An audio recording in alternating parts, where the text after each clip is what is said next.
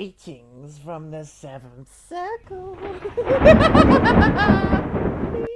Hello and welcome to the next episode of Seventh Circle of Film. I am your host, as always, stuck here perpetually, Kieran, and coming back, Stockholm Syndrome abound. Yeah, it's me, bitches. It's like a transient system where he basically finds me on the street and kind of tortures me for about 20 minutes. Oh, sorry, about 4 hours, because let's face it, each film is a fucking pain in the ass. And then we talk about it for another 4 hours, so it's a whole day event. Was it the Slipknot gig first that I Yeah, found you yeah. at and then foisted all this shit upon? Yeah, basically, it was a Slipknot gig I bumped into you at. You didn't And- fucking... I bumped into you, I tapped on Sorry, your yeah. back, said hi, and you went fuck off. And then your Yeah. brother had to turn around and say, oh shit, Kieran. Yeah, I was having a bad day, alright. They were great. Fuck. Yeah, Slipknot were great. I was just having a bad day for other reasons. And some, what was it, pagan death metal band or some shit? They hurt. To be fair, I could hear them from like the fucking train station.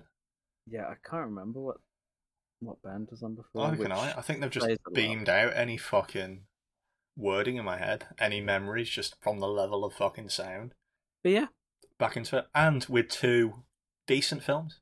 yeah, I actually didn't want to kill myself through these, so thanks for the switch up. One of my favourite 80s actions ever. Possibly ever, to be honest. Possibly my favourite 80s action going. And then something that I defend as late 90s crap, but I know a lot of people hate. It's, yeah, we're in the minority. Yeah. Right, so when I say I like bad movies that are good, this is the kind of thing that I'm on about. And I guess if you've probably read the title, you'll understand that we're talking about the Escape from New York and L.A. films. But this is like the bad, crap, good movies that I talk about. I enjoyed this. Well, it's like the archetypal B movie, isn't it? Yeah. Absolute classic. Like, you get that sci-fi 50s feel from it. It's absolutely one of those films where you know everyone in it is playing this completely straight-faced. And because, this is the 80s, you're supposed to take it with a grain of salt. And back in the 80s, they were probably like, this is all cool and their high-tech gear and stuff like that. But nowadays, it's just like, this is bad, and that means it's good. I think the best way I've seen it described is Snake Plissken is winking to you throughout the entirety of the film, but you can't see it because it's beneath the eye patch. Oh, you can? There's a small part in this that I don't know if you've seen it, but there's a small part in this film where his eye patch flips up and you can see he's just a dude with two eyes and he's wearing an eye patch to be cool. Oh, that's fucking great. Oh, that is amazing. There's a bit in this, so if anyone's watching this, I guess you can't really watch along with this podcast, but if anyone's checks this film out after this, it's part where he's getting chased down the street and he busts through a wall. When he busts through the wall, his eye patch flips up and you can clearly see the dude's got two eyes. I really hope that was intentional. I hope so, but I don't think it was. That's hilarious. Right, I might as well jump straight into it. Cast and crew, this is going to go on for a while because these are, it's my top three directors. One of my favourite actors. This is going to take a bit. So, directed by John Carpenter. I can imagine some people might be a bit pissed that of all the John Carpenter films we're doing this fucking one. As opposed to, for a horror podcast, Halloween, The Thing, Mouth of Madness, They Live. But John Carpenter, very much like Cronenberg, with the stuff he's done with History of Violence, I can't remember the name now, but Twins, the Jeremy Irons one, and a couple others here and there. He's one of the quintessential horror directors out there that I think does better work outside of horror. Maybe not so much consistently, because The Thing is amazing and Halloween's great, obviously, but shit like They Live, which I don't class as horror, Assault on Precinct 13, which is phenomenally good, much more grounded than this. Prince of Darkness is horror, I suppose. And Christine's shit. And, I'll put it in Kurt Russell, haven't I? Big Trouble in Little China. Absolute classic. Great film where he goes, what is it? He hunts down an ancient Chinese warlord who's living under Little China in is it San Francisco? I think so. I haven't seen it in ages. But yeah, I think it is San Francisco. Yeah, John Carpenter is just one of those directors who does so well, I think, outside the genre. Also, just objectively, the best director who does all the music for his films. So for Halloween, famously, he had 3 days like locked in a studio with synths to go over that entire thing because he didn't have access to an orchestra. First film, obviously. The Thing he did the theme for, this film he did the theme for, and I stand by that this is the best theme he's ever done in any of his fucking music. It's great. Like the opening credits theme, fucking phenomenal. Writers wise, John Carpenter, all the stuff he's done. Nick Castle, who's done a couple things here and there. Hook, if anyone remembers that shit. It was I can't remember his fucking name. Is Dustin. This the Robin Williams? Yeah, the Robin Williams, Dustin Hoffman one. Yeah. Back in the day, helped write that. August Rush and The Last Starfighter, and Deborah Hill. I'm not going to repeat, but basically she's just a frequent collaborator with Carpenter. Produced most of his shit. Wrote a good chunk of it as well. At least 4 films. I know Halloween, the 2 Escape films she pops up in, and there's one more that I can't remember to save my life now.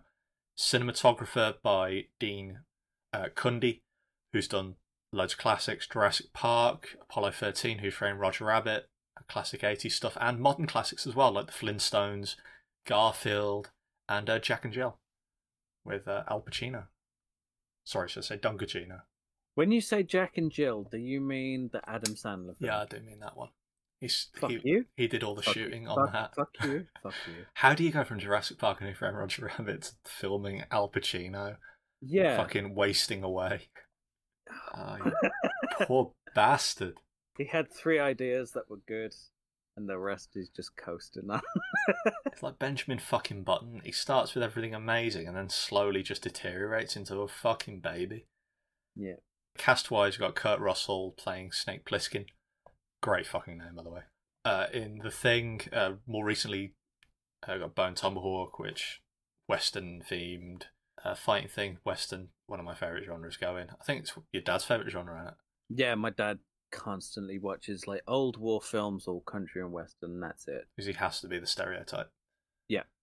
Is it? I don't think it's like the new stuff, though, is it? It's like Hombre and shit. The Alamo. All the 60s. Yeah, I mean, they're great.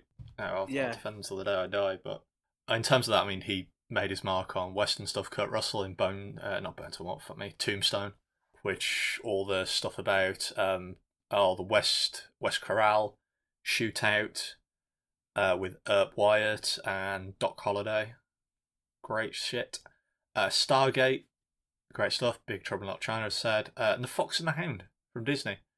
Because apparently, when I was reading into this, this is the first film he did to kind of try to get away from Disney. Fox and the Hound, he played one of the main characters in that. Pretty decent Disney film, but he wanted to get away from that image. And so he really auditioned hard as fuck to get the main lead in this.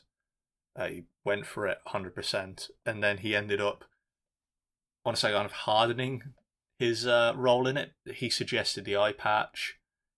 He suggested the kind of Clint Eastwood-esque mimicry through it, just to try to make his images far away. And to this day, this is his favourite character he's ever played in any of the films he's ever done. Does look fun as shit, you gotta admit. Yeah, right. I will admit, it looks fun being... I wouldn't even say a Mary Sue, because he gets his ass handed to him in these films. Yeah, 100%. But, yeah, it just looks like fun. That's the weird thing about 80s action heroes. They kind of got the shit kicked out of them. Uh-huh. And the only reason they win is because they're lucky. Most of the time. Yeah. Like, unless your name's Arnold Schwarzenegger or Sly Stallone, then yeah, you got your ass handed to you, and you were like, either luck or just like sheer tenacity is the only reasons that you've won this film, sort of thing. Pretty much, yeah. I mean, even Stallone, like Dredd, he got the shit kicked out of him. Judge Dredd. Remember, like, he got captured at one point, and a couple of the others here and there. Obviously, lost in fucking Rocky. Spoilers for anyone who hasn't seen that 40-year-old film. Right, going down, Lee Van Cleef, who's playing Hawk. classic Western actor, Good, the Bad, and the Ugly. Wasn't originally going to be in that, actually. Fun thing, because Sergio Leone didn't want duplicated actors beyond, obviously, Clint Eastwood. But he got in it because he was that fucking good. For a few dollars more, High Noon and Sabata, also, if I remember rightly, Return to Sabata, he was in at some point. Going Down, Donald Pleasance playing the president, who was in, obviously, Halloween as Loomis, The Great Escape, Prince of Darkness, You Only Live Twice as Blofeld, Harry Dean Stanton as the Brain, just fucking packing on classic actors. Christine, which is shit, Cool Hand Luke, Repo Man, amazing, Pretty in Pink, and finishing off with a music legend of the soul era fucking Motown stuff, Isaac Hayes, who did a shitload of music back in the 70s, Shaft, and was Chef in South Park. Yeah, I didn't know. I knew that a famous person was Chef, but I didn't know it was this guy. Did you know he quit because of Scientology? I did know that, yes. Yeah. He's a Scientologist. I mean, he was okay to making fun of Christianity and stuff, but as soon as someone took the piss out of Scientology, he was like, nope. Let's be fair here. Like, Yahweh and all that shit, all those books, they are fair game. They're pretty easy to poke holes in. But the Xenu and the Lords from our holy planet, from beyond the yonder, I think it's hard to properly criticise that in good faith. Yeah, totally. Did I ever tell you when I went to a Scientology centre? No. Me and Mike went down to this Scientology centre down in London, because that's what we do for fun while we're in London. And we both ended up taking the test there. Because they give you like this personality test after showing you a load of shit. We didn't actually find out anything. It was really fucking boring. But we both kind of made a thing where Mike would answer like a fucking retard. Like he was complete, like a moron. And I'd answer like a normal person, like how I'd answer, just to see what they'd do. And they ended up just shafting me off and treating Mike like an idiot. Like some service user, just dragging him around and asking for fucking money, basically. Oh, spectacular. They had shit like, do you believe in crystal healing? Do you believe in homeopathy? Do you believe there's more to life than mantra gain? Right. It's great. And they had like scenarios. Scientology's bollocks. Not that I needed to really tell you that or state that out. Sorry if any Scientologists are listening, but your bollocks. Right, budget, box office stuff. $6 million US budget, which is fuck all, and box office of $25.2 million US for the time. Made a profit. Trivia wise, model of the city set was repainted later and used for Blade Runner. The shot where the helicopter flies over Central Park during the point was filmed in California, and the buildings in the background were matte paintings by James fucking Cameron of Avatar fame. A very, very young James Cameron. So the film was originally wrote during the Watergate scandal by Nixon back in 74, I'm going to say. It was halfway through. I've been reading a shitload of stuff on Nixon recently and the George McGovern 72 elections, because that's what I do in my spare time.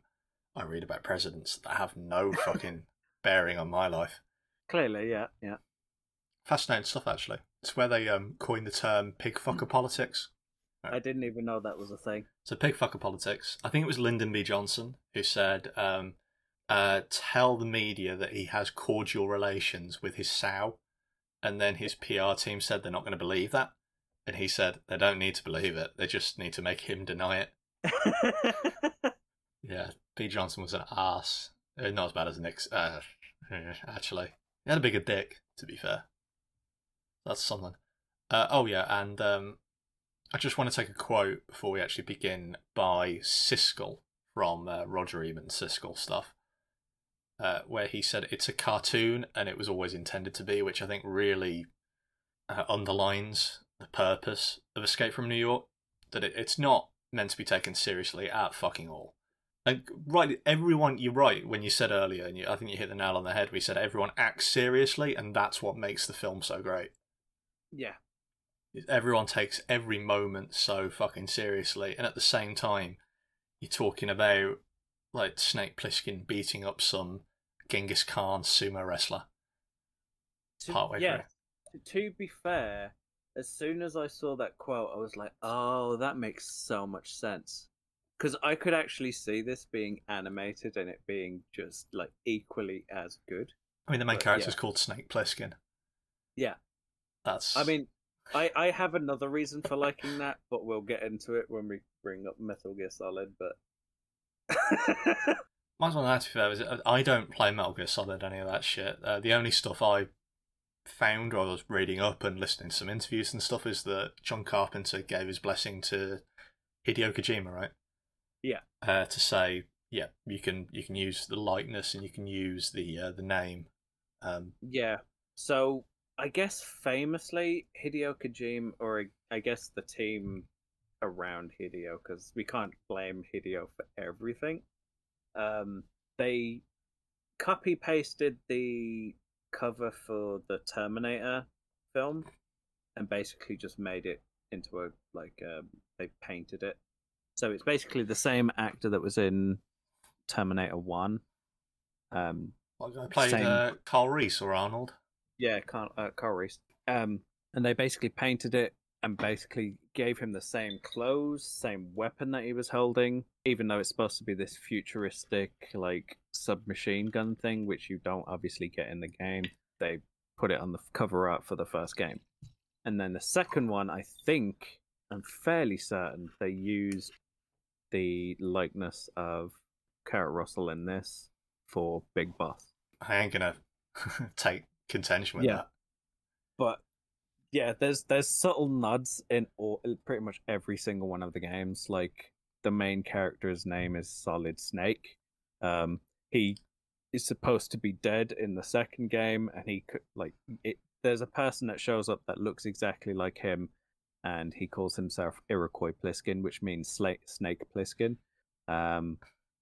What a great fucking code name as well. What a great secret name. Yeah.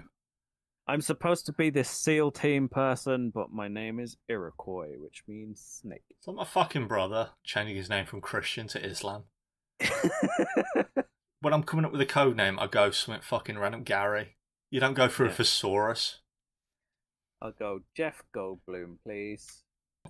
That is so Japanese, and it's just cartoony as shit. I love it. It's got such B-movie energy to it. Yeah. Basically, this is I wouldn't say a precursor to Metal Gear, but Metal Gear takes a heavy amount of inspiration from this. You're talking about dumb fucking concepts, which I still adore. So we get a screen come up. I think it's done by Jamie Lee Curtis, actually, apparently, who does all the narration for like the computer in this bit. It's 1988, a year far, far off from now, clearly. Crime rate rises by 400%, which is never going to happen in New York. New York's such a lovely place. Yeah, it's totally wonderful. So they use Manhattan Island as a giant prison, which there had to be a better choice, surely. When they were going through which fucking island should we use for our prison, should we use the one that makes us the most money with the massive buildings, or should we use Wyoming? For fuck's sake, lads. That would be like them coming here and going, right, we've got two choices, Mr. Prime Minister. We've got fucking Crewe or Westminster. Which one do you want to make the prison? Right, so I will say, Vegas is in Nevada Desert, and Nevada Desert is a fucking huge place, right? Yeah. Just put the prison cell, or put the giant prison in Nevada Desert and be like, fuck you guys, you deserve this. Yeah, you basically do what they did in that shitty Zack Snyder zombie film we watched. I mean, they did. You just close it off. Yep. Cargo containers and shit. There has to be frankly, just ship them to Alaska, anywhere else. Yeah.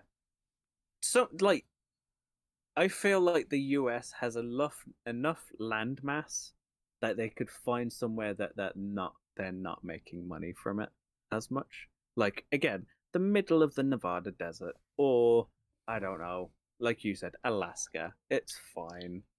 But nope, we're gonna use New York. Because we hate ourselves. And then in future use LA, which I suppose makes some sense with the whole fucking Amish community that the US has become, but still, lads, come on. Where'd you pick in this country? If you had to pick a place. What, in the UK? Yeah. Has to be on mainland. If you section it off, anyone in that place is immediately a criminal, and we ship criminals there. So it makes sense to either be Manchester or Liverpool. I still think Blackpool, the Vegas of this country. No, right. So I've got a problem with that because Blackpool, there's lots of old people too. Not everyone there is a criminal. I consider it fucking euthanasia for those old people. They live in Blackpool. It's a mercy what we'd be doing to them. I mean, I'd offer them like any resident in Blackpool. No, I'm not saying you have to stay there. We can just shoot you on sight. Give me that fucking offer. To be fair, they'd probably do that in Blackpool now. But no. Plus, where would we be able to light up our Blackpool illuminations? You know what I mean? Joe, have you ever gone to that? No. Right, I know it's shit. I was thinking of using this with Brandon whenever we did the next Tremors shit. Just to do the quiz. Obviously, you know it. It's awful. Basically, it's a load of coloured lights that people pay to look at. Yeah. That's fucking it. Mm-hmm. That's the be-all. You know what? On top of fucking any criminal goes to Blackpool, anyone who decides to holiday to Blackpool also stays in fucking Blackpool. That's their punishment for voluntarily going into the place. I enjoy the Blackpool illuminations because people pay hundreds of pounds to go see a D-list celebrity hit a plunger and then fuck off. That's it. See a load of coloured lights and then fuck off. You know, while we're at it, I'll just make a catapult in like Western Supermare. Anyone who goes there also just gets fucking flown to Blackpool immediately. I think I've been to Western Supermare, so I'll fight you on that one. I went when I was about 7, I think, with the school because it was a Christian school. And I don't know, they wanted to torture us. They wanted to show us hell. To be fair, that's about the same for me. I don't think I've ever been to Blackpool though. But yeah, sorry. Back to the Americas. So yeah, the scale of this film. Obviously, we got the model New York to look at for this built up. The actual scale's quite impressive for a film with just a budget of $6 million. We got this giant fucking concrete wall. We got people running around looking like SWAT teams, like sci-fi SWAT teams, though. You know, with like the face masks and just the black armor and the uniform movement. Yeah. It's got a gritty undertone to it, certainly outside as well, with the kind of Star Trooper-esque lettering. It's quite fun. And some poor fuckers, some paddlers are like shot in the water by missile fire as they try to paddle. I think they were paddling back, but, you know, it's American cops and unlucky, I guess. And Liberty Island Security Control. That's our mainstay for the sub-characters. You get to see a Statue of Liberty, but otherwise most of the landmarks are kept in the dark, so to speak, through the rest of this film, just because they can't fucking afford to shoot there, and I don't blame them, frankly. Yeah. I don't think there are any... I don't know if that library is a particular landmark that they use, but I know a lot of this was shot over California. So, clearly they had to move around anyway. Yeah. I don't... well, again, I don't live in the US, so I can't really say yes or no, but that library looked fancy enough that it possibly could be a landmark, but it could also be just someone's gone, it's a library. It's fairly non-distinct. Yeah, there's nothing massive about it. And we get introduced to Snake Plissken, doing his best, a pretty damn good Clint Eastwood impression. A man who does not give two fucks about anything through the films. Yeah. He doesn't care for people. He doesn't care for the country. He doesn't care for the state of the world. Nearly causes nuclear Armageddon once. And in the second film, he causes a complete blackout. Plissken is a badass. Yeah. Oh, I love him. This is what I want Mad Max to be. Yeah, I mean, we'll get there, but I have thoughts on both of those. But this is 100% what I want Mad Max to be. Someone who just clearly doesn't give a fuck anymore.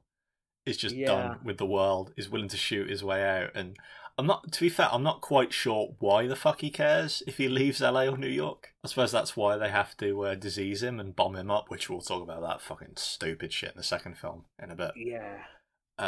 Yeah, I don't know why that he still continues to with this. Yeah, I suppose it is just the bomb. But yeah, he's taken through termination and cremation premises on the fucking Liberty Island, shown all the guards and shit, processed through to be sent off. Looking all badass as he does so. He's got his scowl, he's got his eye patch, he's got his leather jacket, he's got his cigarettes, he's got his... Yeah, I was going to say, he doesn't change his clothes very often, because... 15 years. Yeah, in 15 years, he's wearing the same coat, the same, like, tank top vest, and the same, like, snow camo trousers and boots. Snake Plissken doesn't need links. Snake Plissken's sweat smells like Axe body spray. But yeah, I will say his intimidating walk that he takes. That's funny as shit. Yeah, it's fucking hilarious because you have to see about 2 minutes of it, and after like 10 seconds, it's like, okay, this is going on a bit long now. I think it's fucking funnier when, like, later in the film, you just see him sitting around not knowing what to do, but he does it in a cool way. Yeah, I think it's more in the second one. He's got like 10 hours left to live. Sorry, he's got like 2 hours left to live, and he's like, I'm just going to take a seat. Time waits for me, motherfuckers. Is that cool? Time subverts itself for Pliskin. It makes sure it ticks down to that last second. At the last second, it is ready. Oh yeah, he processed through. Then it just kind of fades to black and shows in Lee Van Cleef, who, I mean, rest in peace, died at I think 64. He had I know he had a pacer installed at some point when he was about 50. I watched this first one with my dad in the room, and as soon as Lee Van Cleef turned up on the screen, he was like, "Is he still alive?" I was like, "No." Well, when did he die? So I had to look that up. But and it was like 89, I think. Yeah, he's been dead for years. Yeah. But the fact that my dad still thinks he's alive is genius. Well, to be fair, one of them is. Oh yeah, I know one of them is. Of the Good, the Bad, and the Ugly fame. And the two I know, I can't remember when Sergio Leone died. I'm sure it was a while ago. I know he is dead. But Enrico Morone, who did all the music, he died like a year ago, 2 years ago. And, the guy who played Tuco. Fuck. Can't remember his name at all. In Magnificent Seven as well. He was the best part of it as well. Fucking Oscar-worthy stuff. His name will come to me. He died only a couple of years ago as well. At like 104. He was old as shit. By the time he went, he looked like a raisin that had been sitting in the sun far too fucking long. By the end of it. Great fucking story. When he was about 100, apparently his kids sent a hooker to his house. And nice. Hooker knocked on the door, said, "Are you the birthday boy?" He went, "Yes. I'm here to give you super sex." And he said, "I'll take the soup." Oh, I wanna live to that. That's my goal in life, to just not give a fuck about sex of any scale. For soup to be a better fucking option. If only the world be a better place. Yeah, Lee Van Cleef coming in, who does actually look quite old, to be fair. He looks 60-ish, balding off. Still looks like a badass. Yeah. Still taking it on. Great, like, gravelly voice to the whole of it. And at the end, it's such a shame. They like tease that him and Snake are going to go around and do shit, or at least he's going to be commanding Snake. I would have fucking loved to see that. Yeah, like a Rambo situation where they just said, instead of it being Rambo, obviously they send Snake. That would have been cool. Frankly, you just like follow along the Metal Gear, half the Metal Gear fucking films. Yeah, pretty much. That's pretty much where the Metal Gear games pick up. Yeah. He finds out Air Force One crashing into New York. After like looking it up, apparently Air Force One is just like the code name for president on board. Yeah, the code for the aircraft was like David 14, and everyone's like, "Why call it David? We're confused." And then like decoded, it's Air Force One, and we're like, I don't quite. That's not cool. Yeah, I'm presuming like if someone phoned up the White House, it wouldn't be like, "Oh yeah, we'll find out what that is." I'd assume they'd know immediately, like, oh yeah, that's the president. Yeah. That's who that fucking is. Not, I'm gonna have to check for our database. We leave it off to the side in the folder, in the file. Give me a moment. And the British president, sorry, the American president, with a British accent, desperately trying to do an American accent, gets into an egg. Yeah, he gets into a giant red egg. He'd be fucked. He would be so dead. As the plane is falling out of the sky, he gets shot from the aircraft into the ground, and apparently he's fine. Hatches like a fucking Pokemon. Yeah. Ready and able. He can't do an American accent to save his life. Bless Pleasance. No. Also dead, but yeah. I think he actually reverts to British on the scene at the end. When I was listening to it when he shoots Isaac Hayes out.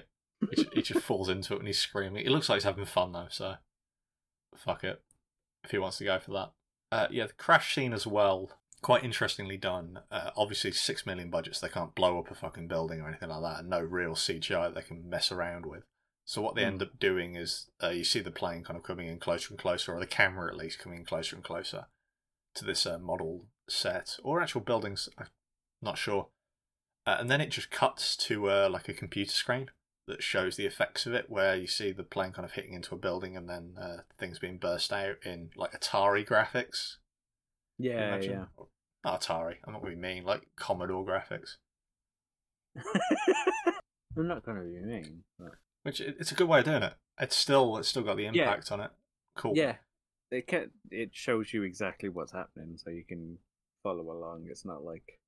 And you don't have to do it for expensive, like blowing up a fucking model, so you're okay. Yeah.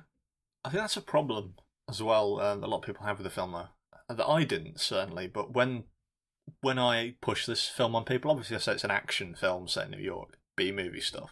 Yeah. And what they're expecting is like wall-to-wall shooting, guns, action, Jean-Claude Van Damme style. Just nothing but straight up death, fucking commando, basically. And it really isn't. There's like 4 scenes of action in it. 4 or 5 bits, like actual set pieces. Otherwise, it's pretty fucking sparse. Yeah. I will say, for a man that does, like, Snake Plissken is a man after my own heart, because he doesn't talk all that much. It's a very...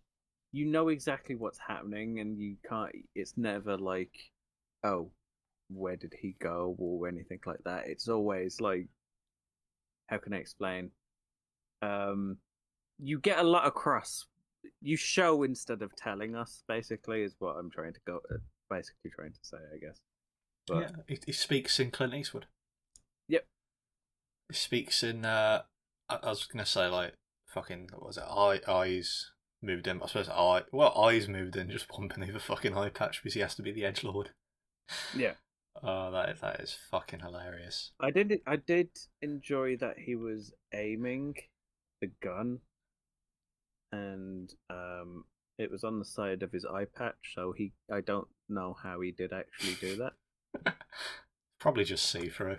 Yeah, and so it's I'm fairly sure it's like a Mac 10 with a large silencer on it, and for some reason they put a like sniper rifle scope on the silencer. Yeah, that'd take your eye out. Yeah, if you try to aim anywhere close to that, some of this shit. The scopes on the pistols later on, that can't work well. When he fucking dual wields them as well, there's no way Revolver's is that fucking accurate. Yeah, I don't see why he dual wields them, and has the sight, because I'm sure on one of them it just doesn't matter. Because it looks cooler. But yeah. Badass, drenching in it. Oh yeah, Lee Van Cleef coming in to go rescue the president. He arrives by limo, by the way, which is great as well. It's a cartoon. This whole thing is just a cartoon all the way through. Goes in with all the troops, and some like when I was watching it with my dad as well, as it happens, and he said this guy looked a bit like Willem Dafoe. I said he looked like Keith Lynn. I reckon it's kind of a mix of the two, just on crack. Whatever that fucking thing is. I don't think he's ever named. Oh, you mean the vampire guy? Is that the vampire guy?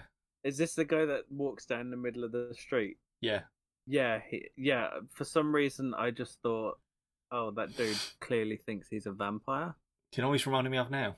That Is it that porn the star? gay guy? From, Yeah, the gay 100%. guy from From because that's the thing that I thought as well from Fright Night. Yeah, for anyone, I think we've mentioned this one. before at some point. Yeah, we absolutely have. But basically, go on IMDb, look up the blonde best friend from the first Fright Night, the 1985 version, and what is it now? Fucking Sam Leather or something. Yeah, I don't know his name, but he's in after that film, after Fright Night. He's in basically gay porn up until the 2000s, and then he's in a documentary about Fright Night, and then it's back to gay porn, and it's like leather daddies and shit. Yeah, it's weird. Fright Night for him was just like a sabbatical, basically. That was his time off before he did like a fucking rusty venture on his equipment. I don't want to make this sound like I'm having a go at him. Like, whatever gets you work. If that's what you're doing, that's what you're doing. I ain't gonna fucking blame you on that. I mean, to be fair, we always have. I feel like on this podcast, me and you always have a running gag of either bringing up Nick Cage, that guy, or what's another one? Oh, someone will probably tell us. That says a lot about us. Yeah, we've got running gags of. I'm not going to think about that. Yeah. I'd rather not ponder on it at all. What that means, whatever fucked up psyche. Oh yeah, Lee Van Cleef's turned away by the gay porn star. Yeah, basically the gay porn star vampire daddy comes out, gives the president's finger and I guess presidential ring, whatever. And basically it's like, if those helicopters aren't in the air after 30 seconds, we'll fucking throw the president out of a building. And Lee Van Cleef is like, I'm sorry, what? Tell me who you are. I mean, I assume if it's a prison, I assume you've got a list of every dickhead with their face next to it, but... Do you really think that the fucking police documentation is that good? Yeah, I suppose if it's an entire city, I'm sure they're just like, you know what, I don't care at this point, just throw them in. Oh yeah, fucking...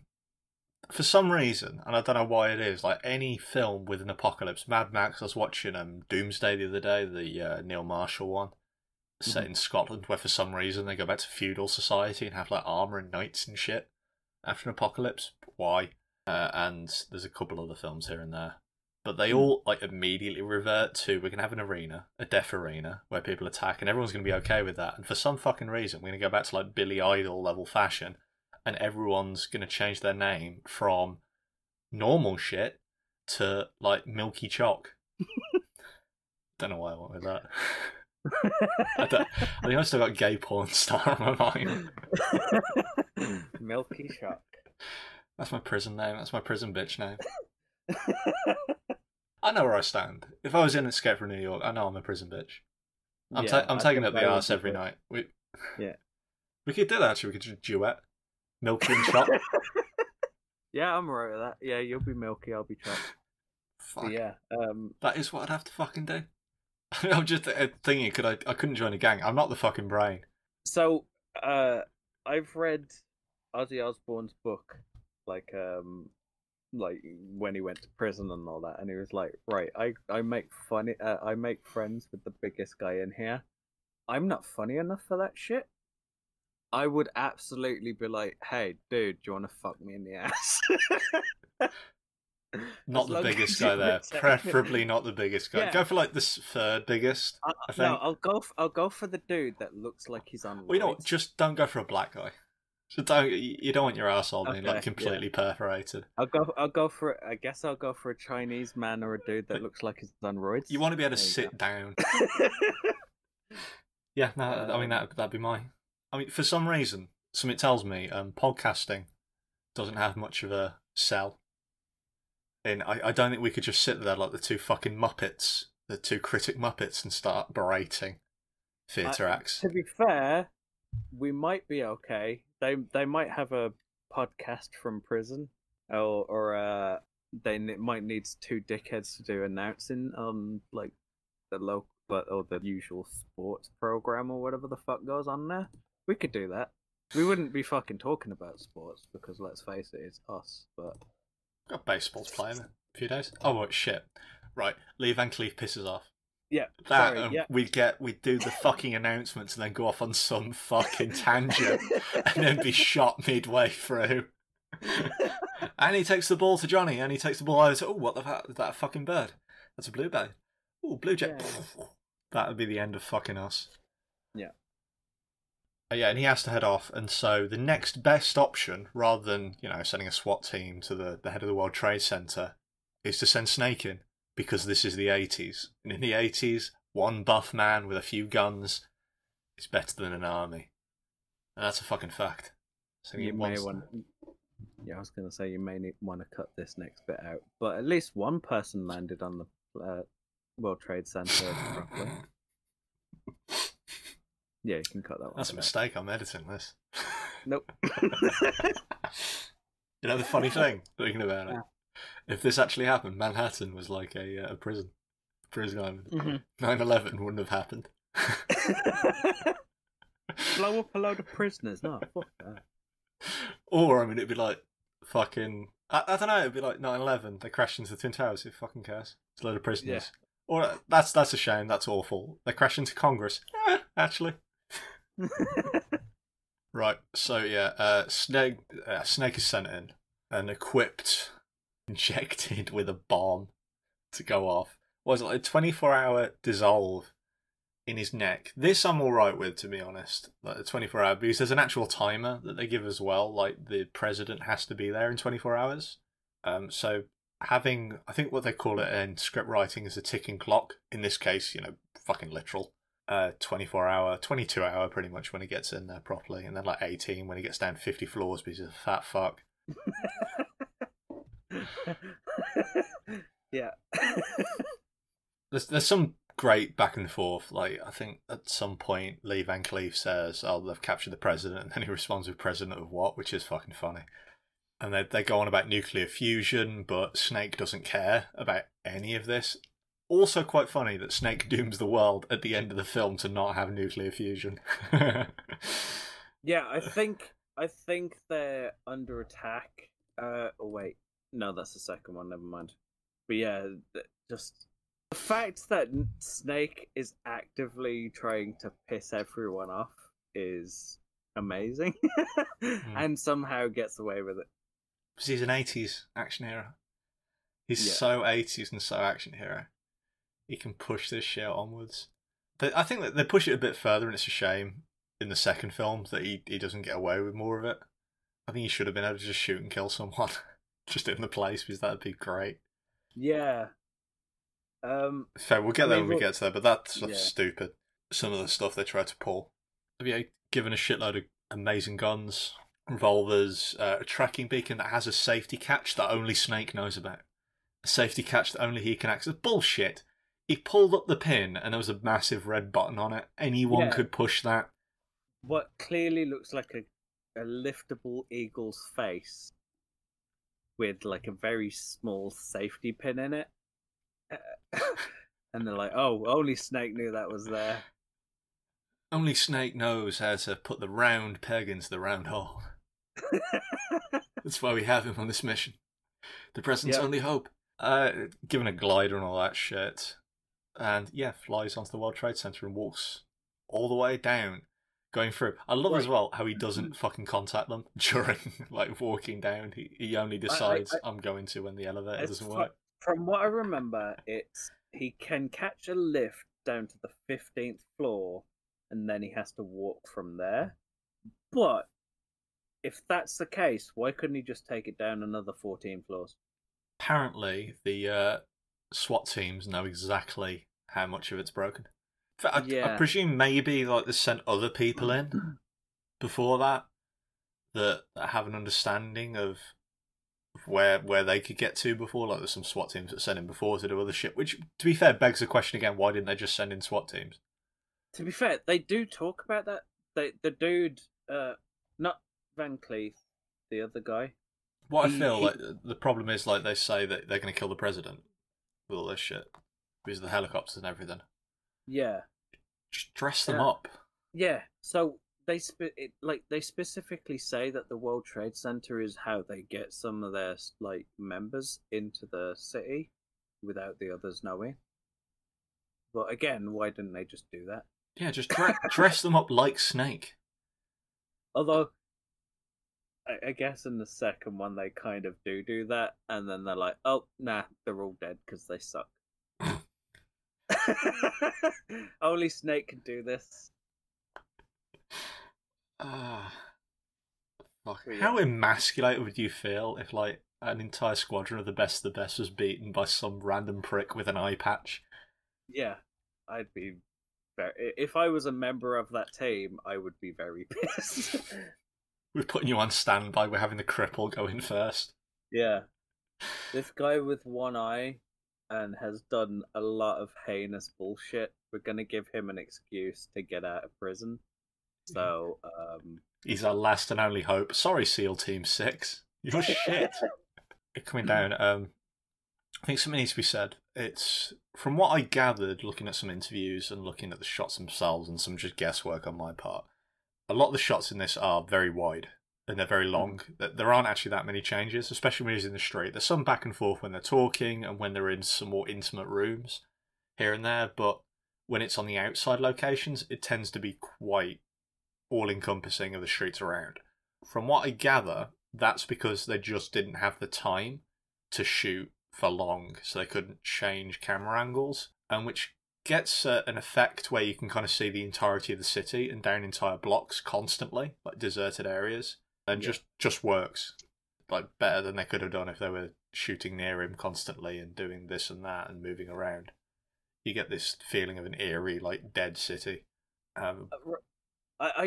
Right. So I do want to say this film is supposed to be in the far-flung future of 1988.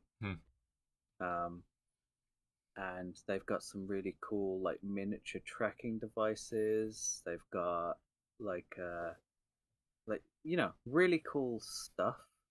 And their mobile telephones are basically a briefcase that they hold up to their face. I know this again. This is the 80s, but like they've got miniature tracking devices, but he has to pull out a walkie-talkie that's the size of like my arm. And it was written during Watergate, so that's 1974. I'm gonna have to look that up. Probably go through. So telephones were that big. To be fair, oh yeah, I know. But they've got miniature versions of stuff, like a tracker, or we've got like, I guess it's just a wristwatch that counts 24 hours and only does 24 hours. But it'd be fucking awkward to microwave shit. But yeah, they've got all this high class technology, and they're like, yeah, we're gonna use a briefcase as a telephone. You know what? It's better than the hologram shit. I prefer it to the massive sci-fi wankery in the second film. So I'll take massive walkie-talkie shit through this. I'll live with that. Get for this. First evidence of people, you constantly see people kind of running in and out of camera, at least for the first 30 or 40-ish minutes. It gets a lot more intimate after that. But for a while, and you get these synth soundtracks. I think I've fallen in love with like a synth soundtrack from the 80s. They've kind of come back in a weird way as well, actually, with modern films. In some of them, I can't name anything off. Well, no, actually I can. Shit like Censor, some of these like underground art house horror stuff, especially from A24, synth soundtracks just drenched all over them for a lot of stuff. Same for like Drive, I know, kind of went a bit synthy. God Only Knows, weirdly, 2 Ryan Gosling films. This noir action kind of capers. And obviously Blade Runner 2049 had a synth overlay to it. They have a real strange kind of feel to them, but I really love the sound that's done on this sort of stuff. Especially in action, it just works great. The lighting as well, it looks natural pretty much throughout. There's no evidence of studio lighting, there's no real obvious and ridiculous street lamps at any point. It's all done with these kind of fires, mostly. I will say he spends 22 hours in New York, right? Yeah. I never saw the sun. I think he was knocked unconscious for it, technically. Is how they get around it. After he's shot, they knock him out, and then he miraculously gets up to beat up Oh, a yeah. Hungarian Mongoloid. Mm-hmm. Yeah, okay, that's fair. All right, I'll let you off. And he goes off, finds the pole. Well, goes to find the poles. Uh, the entertainment. You see the entertainment the prisoners have, which is basically a mocking of New York Broadway theatre singing. You know what? I will go milk and chocky because I ain't gonna do this shit for my prison life. Fucking milk and chocky has more dignity to it than waltz dancing on stage for people. Yeah. For to the amusement of pretty much nobody except what's his fucking name? Who plays Cabby in this? I know it's Ernest something. Ernest Bergin, I think. Oh, I have no idea. I've seen him in other stuff, and I recognize his face. I've just never found out what his name is. He's really hard not to recognise. Yeah. He's so obvious. There's someone in the second film as well. So this Indian guy, I think he's called Shelley something. In Bruce Campbell's surgeon room. Yeah. He's so he's got a beauty mark just below his eye. Yeah. He's in everything. I swear to God, he's like fucking Udo Krier. Bastard pops up everywhere. I think he does good. He's been lambasted, Ernest, in this film. I've seen a lot of angst against his character. I quite liked him. But he played the enthusiastic kind of, not comedy relief, but buddy quite well. Yeah. There's a more annoying version of that in the second one, but we'll get to it. But because the second film is just the first film redone. Yeah, basically. But yeah, Cabby. I don't hate Cabby. He was alright. He honestly he doesn't show up all that much. Much to the benefit of the film. Yeah. If it had shown up more, I'd have hated him. Yeah. Cabby shows up for 10 seconds now, about 20 seconds again later, and about a minute towards the end of the film, and that's it. It's a minute and a half of him having screen time. Yeah, that's how you do comedy relief. Yeah. You have the fat guy come in occasionally. I think he's just a New York cabbie, by the way. Yeah. Who stayed in New York, refused to leave. Oh, right, okay. He said he's been driving cabs for 30 years. Or I don't know, maybe they found out he raped 30 kids and kept him there. I don't fucking know. Yeah. What the backstory is of this guy. I like to think that all he did was say, no, I'm not going to leave my cab. I'm going to give him the benefit of the doubt here. He did have Molotov cocktails in the front of his cab, so maybe he's just an arsonist. That would have been pretty great.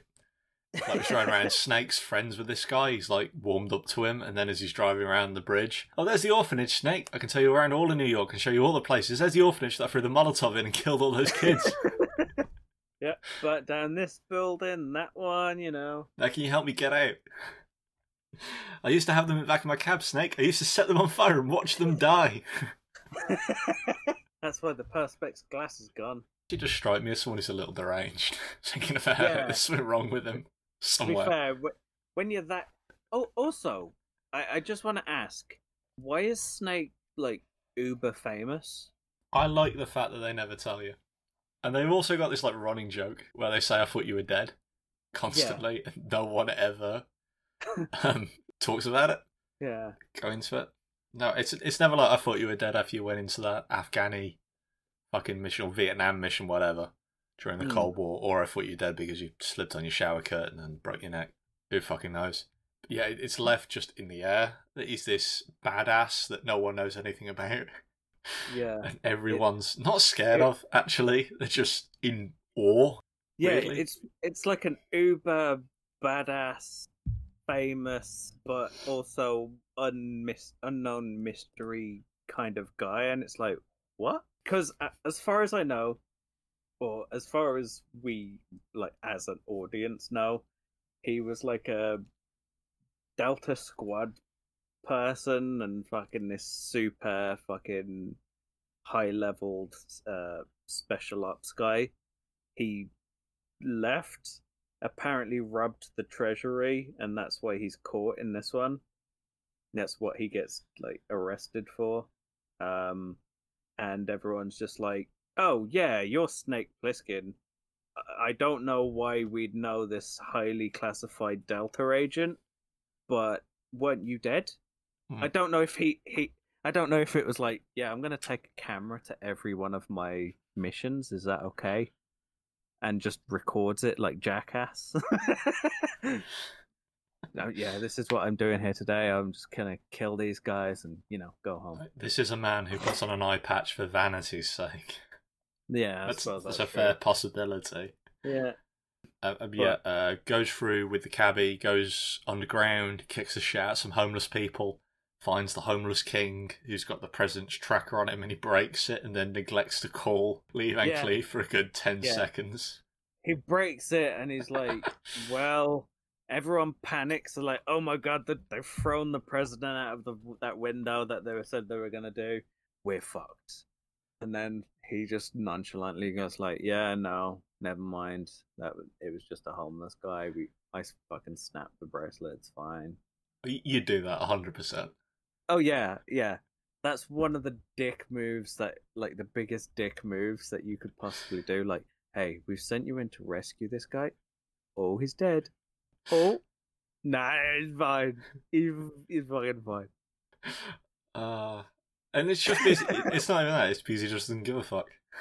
He doesn't want to call them yet. Yeah. Oh, it's so great.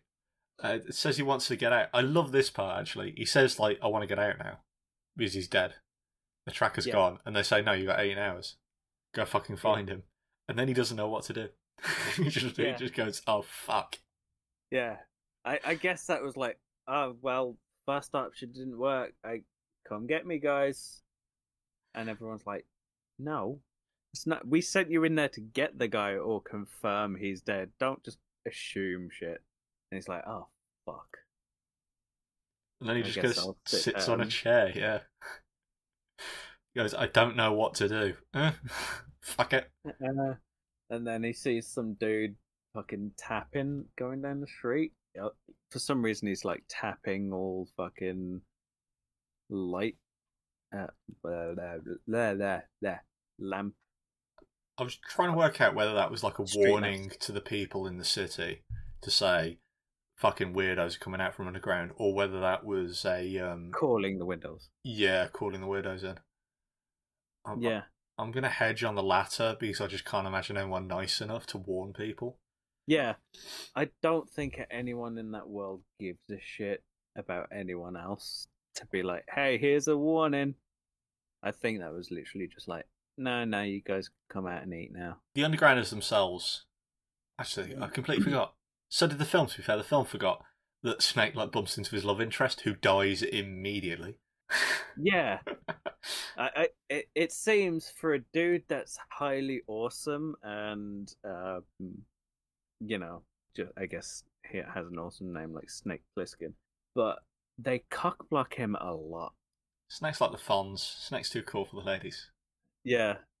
So in this one, he kind of gets into a like a cafe sort of thing, and there's a woman already in there. Just basically, she's like, "Hey, shut the fuck up," because these guys, I guess they move by sound or something. Yeah, I don't know what she was saying, that they won't hear us. They're gonna go into the building, love. Yeah, I don't know if they've got no eyes or fucking something. I think they do. I think she's just an idiot. Maybe they can give one of their no eyes to fucking Snake, but Snake's just fucking mocking them now with that eye patch. Yeah. Ableist prick. She's basically like, hey Snake, we're gonna be here for a while. Let's get jiggy. The floor collapses literally right underneath her, and she gets dragged into it by like these underground dwellers. And then never turns up again. The Chads. But they're Chad. They're Chad. But and then literally she's gone. Snake doesn't even look back. He just runs just starts mowing people down. This is where he shoots out a wall and busts through it, and then his eye patch flips up. Probably the most action in the film, actually. Yeah, kind of. Basically, it's like a extended like chase scene where Snake's just trying to escape like a horde of these fucknuts, and then Cabby, being Cabby, turns up in his obviously yellow cab with reinforced windows and Molotovs in his passenger seat. I thought it was Steve Buscemi in a hot rod. Oh no, that's the second film. That's exactly the same as the first film. Sorry, I'm getting ahead of myself.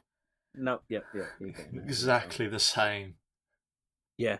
So Cabby turns up, throws a Molotov at these fucknuts. That for some reason stops them. And yeah, just takes Snake. Takes him to a dude called Brain. Brain played. Oh fuck! I think it's Harvey something. They say. I can't remember the name. But it begins with the H. When Snake talks to him to start off with. Again, I don't get why. For some reason, in the apocalypse, they all go, "We need to come up with cool nicknames." Just pick your fucking name. Yeah. Pick a new name. If you hate your own, you can give her for an edgy fucking cool boy like Logan or some shit. You don't need to do this shit. I guess he's supposed to be one of the smartest people in the city, but I'm sure if he was, he wouldn't have stood on a landmine a bit later. But whatever. For some reason, when I go to my fucking LARP club and call myself Ogron the fucking ogre, I'm lame as shit. But when these fuckers do it. Yeah. It's suddenly fine. Cool. Yeah, because everyone's got stupid nicknames in jail. Shit, before we do carry on, we get the awful music as well from the cabbie. I don't want to say awful, it's just like generic elevator music, like cab shit, to be fair, which comes up. He keeps like tapes in his like, I guess, glove box, and they're all just like elevator music or like generic soundtracks for stuff. Pretty much, yeah. It just all sound awful. Yeah. Typical fucking New York. Gone completely to shit, and the cabs still work. So yeah, the cabbie takes Snake to this dude that he calls Brain. A woman opens up. She is a shit actress, I have to say. Of everyone does a great job except her. I don't know where they got her. I've seen her in other stuff. I just can't remember what, and that says a lot. Is that because she's a woman? No, it's just because A, I've got a really shit memory, and B, she just wasn't great. See, that's dogfucker politics there, Steph. I made you deny it, and now anyone's going to think, you have to deny it. If you had to deny it, there must be some truth to it. Yeah, I hate women. That's less dogfucker politics. That's just lambasting yourself. Yeah, I'm turning into the skid. It's fine. Yeah. Maggie, I think her name was, who's just like handed to Brain like a sex slave. Yeah, by who? By the Duke, I'm presuming. The Duke. Because I didn't understand their relationship. Obviously, towards the end, it's like she clearly liked Brain in some capacity. I don't understand why. Part of me thinks that's John Carpenter covering his own ass. Because to say that this world had sex slaves that were just handed off to random people, which I think is honestly a better way of doing it. I think if she fucking hated the Brain, still fought for him, still like had his back, and then when he died, she was happy and ran away, I think that's a better characterization for me personally. It's more depressing, but it kind of adds to this weird prison world, which isn't really delved into otherwise, rightly so, because there's only a limited amount of time. But I think it have really added to that, just that short kind of characterization of, the Brain, fucking freak. They come up with a plan to get out.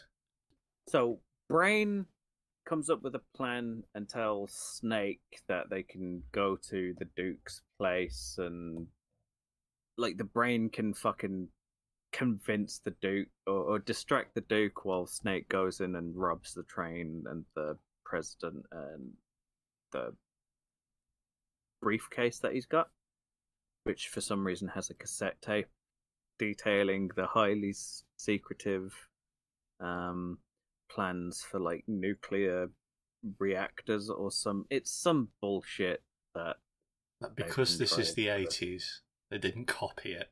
Yeah. Again, it sounds like criticism. It really isn't. I love it. It's cheesy as shit. So yeah, Duke. Brain goes up to distract the guards. Snake goes in, kills 2 people, grabs the president, grabs his briefcase, and as he's walking away,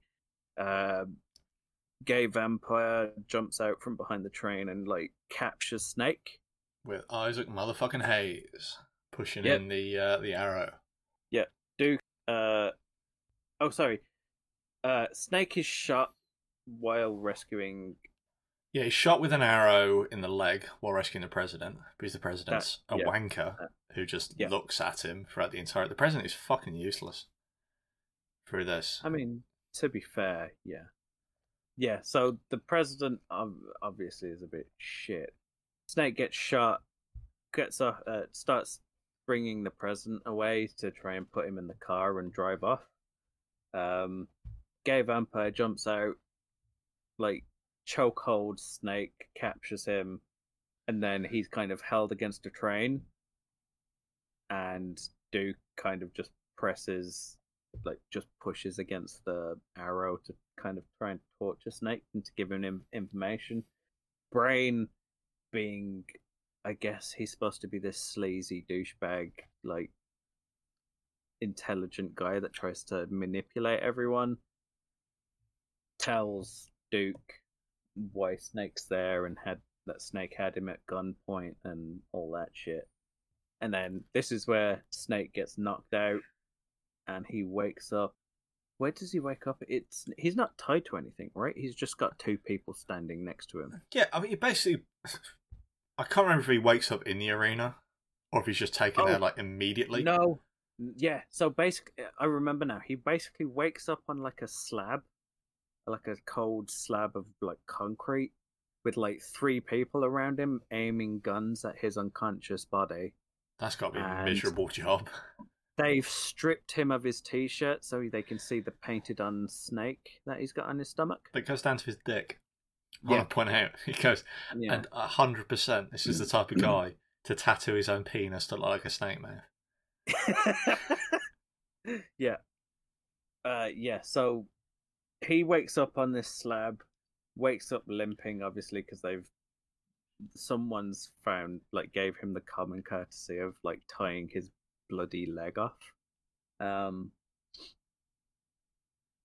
He gets pushed around. He gets pushed into like this basically WWE wrestling ring, but the ropes are made out of like grills from car front fenders. Which seems a bit much. Yeah. To be honest, I'm sure there was a WWE arena somewhere in New York. There's got to be one somewhere. Oh yeah, arena. Probably like in Manhattan, fucking somewhere. Yeah, he fights what basically is just like a fucking Mongolian warlord sitting there.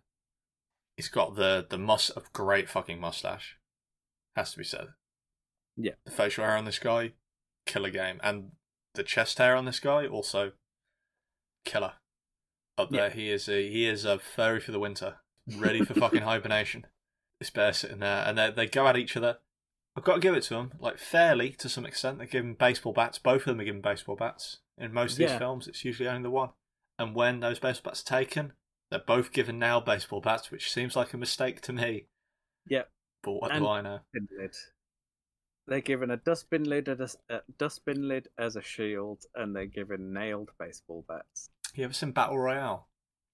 Yeah. I'd want that situation, like a deal or no deal thing, like 26 boxes. You have to pick. Do you exchange your box? Do you take the weapon box? I'd love to see that kind of thing. One's got a grenade launcher in, the other one's got like a plastic spork. That's 100%. That's the British version of this, though. Like in America, they just go into it's gritty, it's violent. With us, too much bureaucracy. Are you happy with your weapon? Are you sticking with it? Good, because they're getting a rocket launcher. But yeah, He does kill him. There's a bit kind of with Brain as well, partway through this, but go over the big guy first. Just bashes his fucking head in. Nails him. yeah, literally. Yeah, basically like knocks him to one side, puts the nailed baseball bat through the back of his skull, and he's left standing in the ring for about 10 minutes, or I assume is 10 minutes. It's probably not that long, but he's left standing in the ring, and during all this, Brain is breaking in because Brains figured out that Snake had to have landed on top of the World Trade Center. So Brain's plan is to go steal the plane so him and Maggie could fly out of there with whatever the president wants and the president, so he can get Snake's deal.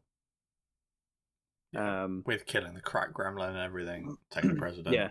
Going for the sugar glider. Not the sugar glider, what am I saying? The fucking glider. It's not a squirrel. Brain convinces Gay Vampire that the president has like a cyanide capsule that he's going to take at some point if he can't make it out of there in a certain amount of time. Brain sneaks in, uses that as cover, stabs Gay Vampire. Maggie shoots like 3 people. And that kind of sets Duke off, and Duke's like, oh right, shit, Brain stealing the president, and then everyone leaves, leaving Snake in the center of the ring, like, oh, okay, I guess I'm free to go. And somehow Snake makes it to the World Trade Center before anyone else. Yeah, he makes it there as Brain and the president and Maggie are just getting there. The Duke's guys are already there, trying to like cut the rope that's holding the glider onto the roof. I don't know if that was the Duke's guys. I think that was just some random fucktards. Oh right, running around that for some reason decided, yeah, sod it, we're gonna destroy this plane. Oh right, okay. I mean, they're idiots. Yeah, it makes sense, I guess. And the glider goes a gliding. Yeah, the CGI glider comes flying down to the ground, all that. Wow. And then just over the bridge they go. They go down, meet the cabbie, see the Duke, who's none too happy. No rhyme fucking intended there. Shoot some smoke out. Yeah, so... And then go off and about. Rhyme fully intended.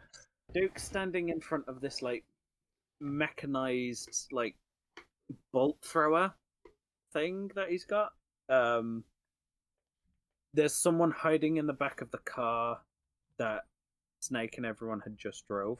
Sorry, Brain had just drove.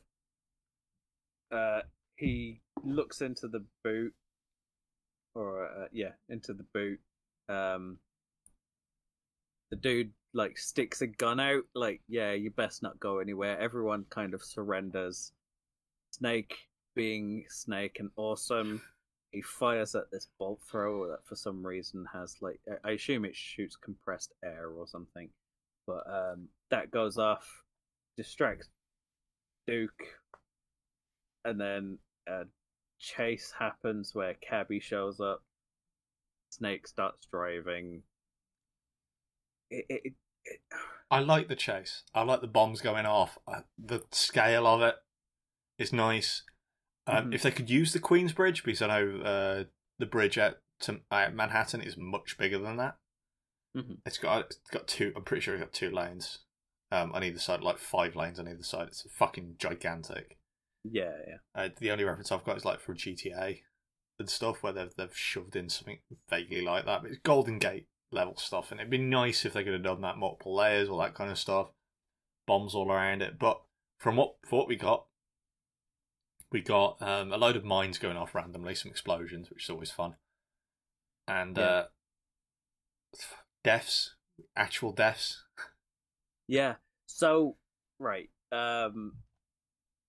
Apparently there's like a couple of apparently there's supposed to be like 3 or 4 mines on this bridge. About 10 go off. and Brain is supposed to be the person that's keeping track of like where every mine is, and he kind of is directing Snake where to drive. Snake doesn't hear one of his commands, drives over a mine. The cab is split in half for some reason. Instead of killing everyone in it and blowing it to pieces, it just splits in half. Snake's fine. Brain and Maggie are fine. But Cabby. Yeah, they check on Cabby and Cabby's dead. Looking at my notes, I watched this last night and did all the notes then. Cabby, I've just got a frowning face. Brain, I've got a meh face, and Maggie, I've got a happy face. Yeah. That's not indicative to their states of being, by the way. That's indicative to how sad I felt after they fucking died. Cabby dies. Shortly after, they basically start running on foot because Duke's coming up fairly quickly. Again, Brain is going left, run to the left. No one listens. They all run to the right. They're fine. He runs to the left. He explodes. Very quick tangent. You ever heard the origin of the word moron? I think it works on Brain's case. So I was reading that there's this thing called the Gotha Society who apparently came up with the word moron, the etymology of it and all that. A moron is slang for sneaky idiot. So basically, it's someone who you meet who seems normal, but then later down the line you find out, oh fuck, they're a moron. Yeah. Which Brain is, 100%. He's a moron. Yeah. You go, he's a smart guy. Oh no, shit, he's an idiot. Maggie is upset for some reason again. I don't know. Maggie's upset of seeing Brain dead. Brain dead. Brains splattered. Yeah. Oh, carry on. I'm trying to think of any other pun I can come up with. Yeah. Brain Dead's probably not going to be beat. Yeah, I mean, you're going to wait because this is going to look worse and worse for me. It comes down. Yeah, Maggie kind of runs over and she's got tears in her eyes because, I mean, who wouldn't be upset about their sex dominatrix dude being dead? She fires her 6-shot revolver like 12 times into the Duke's car from like a mile away. Sorry, I'm not listening to any of this. I'm still trying to come up with something. No, it's fine. Desperately, I've got to go up with something. She just stands there shooting, and then instead of getting out of the way of Duke's car and possibly killing Duke herself, she just lets herself get hit sandwiched between Duke's car and like some random like junker that's left on the bridge. So she's dead. Yay for that. Snake, obviously, he's sent there to protect the president, so he sends the president up this wall as like a crane sort of thing. Not crane. So something I can do with brain freeze. There's got to be something there. Yeah, but he didn't freeze. He burned. Yeah, that's why I'm going full like fucking Arnold Schwarzenegger. I know there's got to be something with brain freeze that I can work on. But yeah, president goes up the wall. Yeah, carry on. President goes up the wall. Duke starts to come up as Snake kind of gets up the wall. Snake hides, attacks him from behind, knocks the gun out of his hand. Kind of knocks Duke out a little, runs over to the wall and starts making his way up this wall. And for some reason, the president is a dick. Stops Snake as he's like halfway up the wall, shoots Duke, shouts something in like Cockney rhyming slang in British, and then starts the crane again so Snake can come up all the way. I don't know why he needed to stop the crane, but fuck it, he's the president, he can do whatever he wants. And then there's a whole like this is towards the end of the film, obviously. No brainer. Does that work? That works. There we go. No brainer. I've justified no my brainer. existence on this. He's a no brainer. There we go. Yeah. Only took me 10 minutes. Yeah. So the president turns up towards the end. He's getting makeup put on him. He's basically saying, "Hey, if there's anything Snake needs, give it to him." And the Snake's just like, "I need to ask one question." No, I want to hear that as an impression now.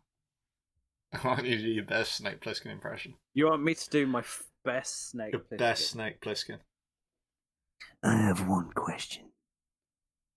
And then the president's like, "Yeah, okay, ask." A lot of people died today. It's kind of like a shit Batman. That's not bad, to be honest. That's Oh, thank not you. too bad at all. Yeah. A lot of people died today. Do you feel anything about that?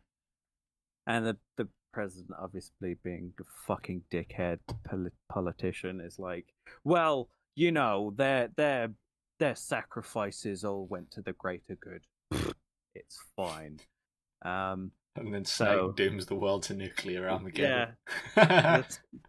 The president goes live to this like worldwide Senate hearing thing, and he's like, "Hey guys, I've got everything that we all need to survive and live in peace." And then he puts this like cassette tape that was in his briefcase that describes his whole plan step by step. But it ends up being the cabbie's mixtape, and it plays like shit elevator music while the president's standing. I'm trying to remember who was in charge in Russia during 1988. I think it would have been Gorbachev. I think it would have been the last one, the USSR. There was about 3 that were around. There was basically Nikita Khrushchev. And then there were 3. There was Brezhnev, there was 2 others. I think it would have been Gorbachev at that point. You know the guy with the birthmark and shit? Yeah. Yeah, I think it would have been him.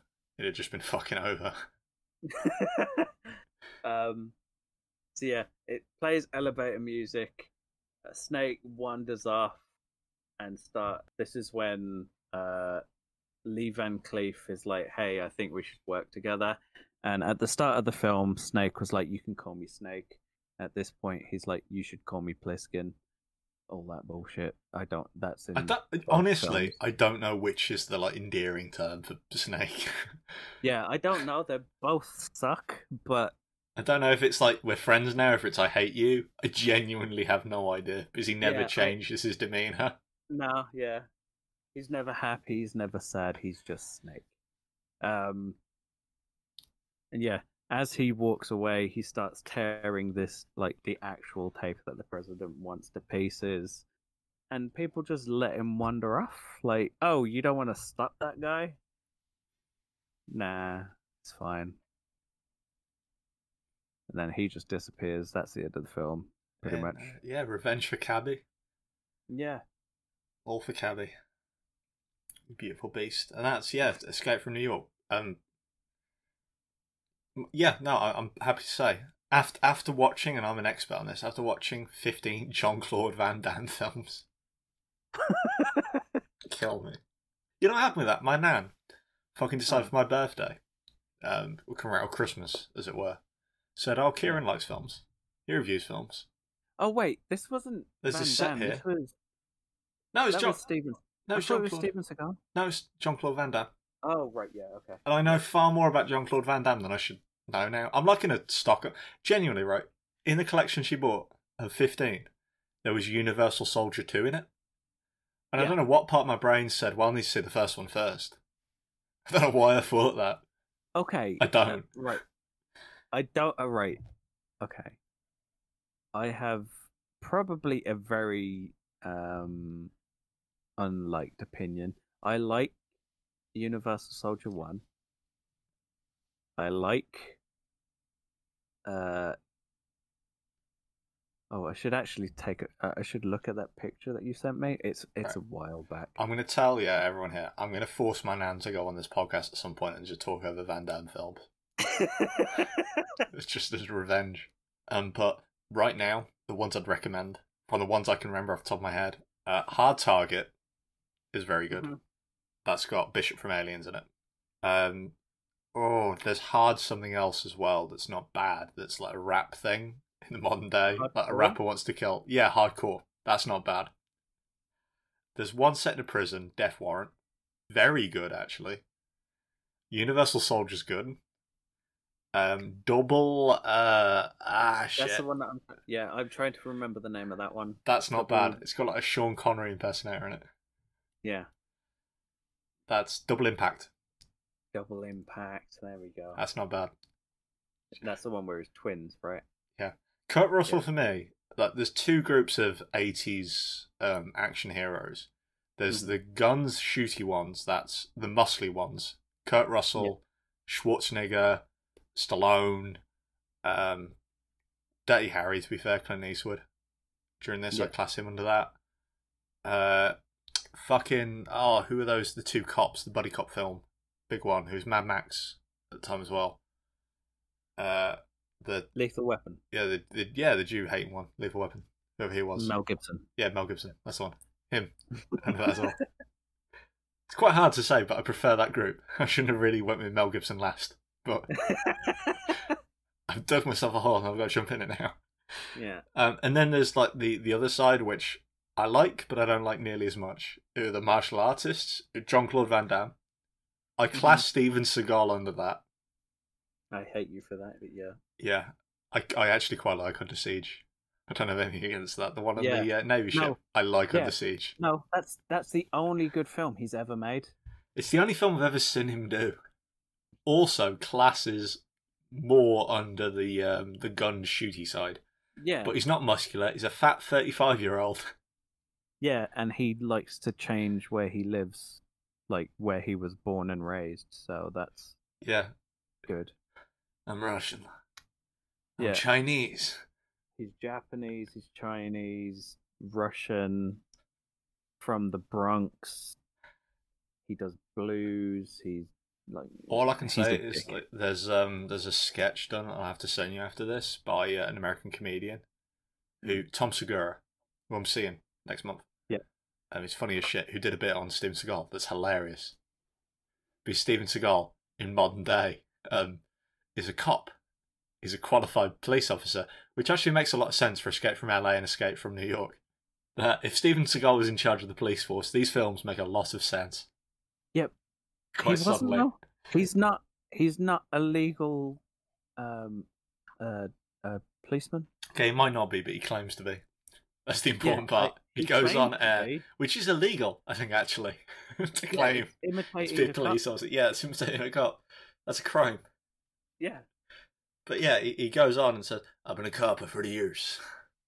He's full of Um, shit. I don't know, I've got experience in this. Sorry, I don't know if I've ever mentioned this. I've worked on in the police podcast. like 47 years. Yeah, but I fucking hate Steven I've been Seagal. doing martial arts for like 9 years. I know my stuff. Steven Seagal. He fucking doesn't know shit. But you But know yeah, what? There's I prefer these action. Either way, I prefer these action heroes, these muscly gunfucks, to the martial arts side. Like the, Yeah, the I Lee was- side, Jet Li side, even the Jackie Chan side. I know it's 2000s, but I class him under that as well. Yeah, I was born and raised watching like Bruce Lee and like Jackie Chan films and Van Damme films, so I go the opposite way. That's fair. But yeah, That's perfectly fair. I mean, both are incredibly overindulgent and just haven't been done justice since. Expendables is the only thing I can think of in my head that tries to recapture it. Fast and the Furious fucking doesn't. Fast and No. the Furious fails the mark entirely. but it's The Rock throwing a torpedo. I hate The Rock. I hate Dwayne The Rock Johnson. I can't stand that fucking actor. He has got so little charisma. Compared to... Yeah, I know it's a fucking out there, but compared to Kurt Russell, compared to Jean-Claude Van Damme, who can't speak fucking English. Right. Yeah, that's the okay. Yeah. Yeah, I think that's why I like Kurt. I think that's why Kurt Russell's my favourite. He's the only action hero from the 80s who can speak. And you've got That's fucking that's true. Schwarzenegger, who can't say a fucking word. Adrian! You got Schwarzenegger, Sly, Van Damme, and Steven Seagal, who changes what ethnicity he is like every week. You can't understand shit from. Yeah. And you've got Kurt Russell in the middle. He's doing his best to be, like, not understandable. Trying a Clint Eastwood impression, but fails. And you can actually hear the fucking words coming out of his mouth. Yeah. It's staggering. Hello and welcome back. Jumping into the sequel. Took a touch of a break to talk about shit I can't even remember now. Yeah. I just remember comedians. That's it. Yep. Shit about. Oh, that was it. Yeah, how the British are being decimated by American comics and ISIS Toyota. Yep. Fucking great shit. Escape from LA, which go through the cast and crew quickly. Yep. I'll be honest. I like the film. I really like the film. I've got some compunctions about it here and there. Mostly with the sci-fi tech that they use, the science stuff that they go through, and the fact that it's the same film done again. Like, beat for fucking beat. Yeah, pretty much. But beyond that, I like it because I really like the first fucking film. Escape from LA, cast and crew-wise, directed by, again, John Carpenter, who, Halloween, The Thing, They Live, Assault Precinct 13, yada yada yada. He said famously that he doesn't like directing sequels to stuff because he doesn't like doing the same thing again, which, fuck me, Halloween 2 is so far off how close Escape from LA and Escape from New York are. It's incredible. Yeah.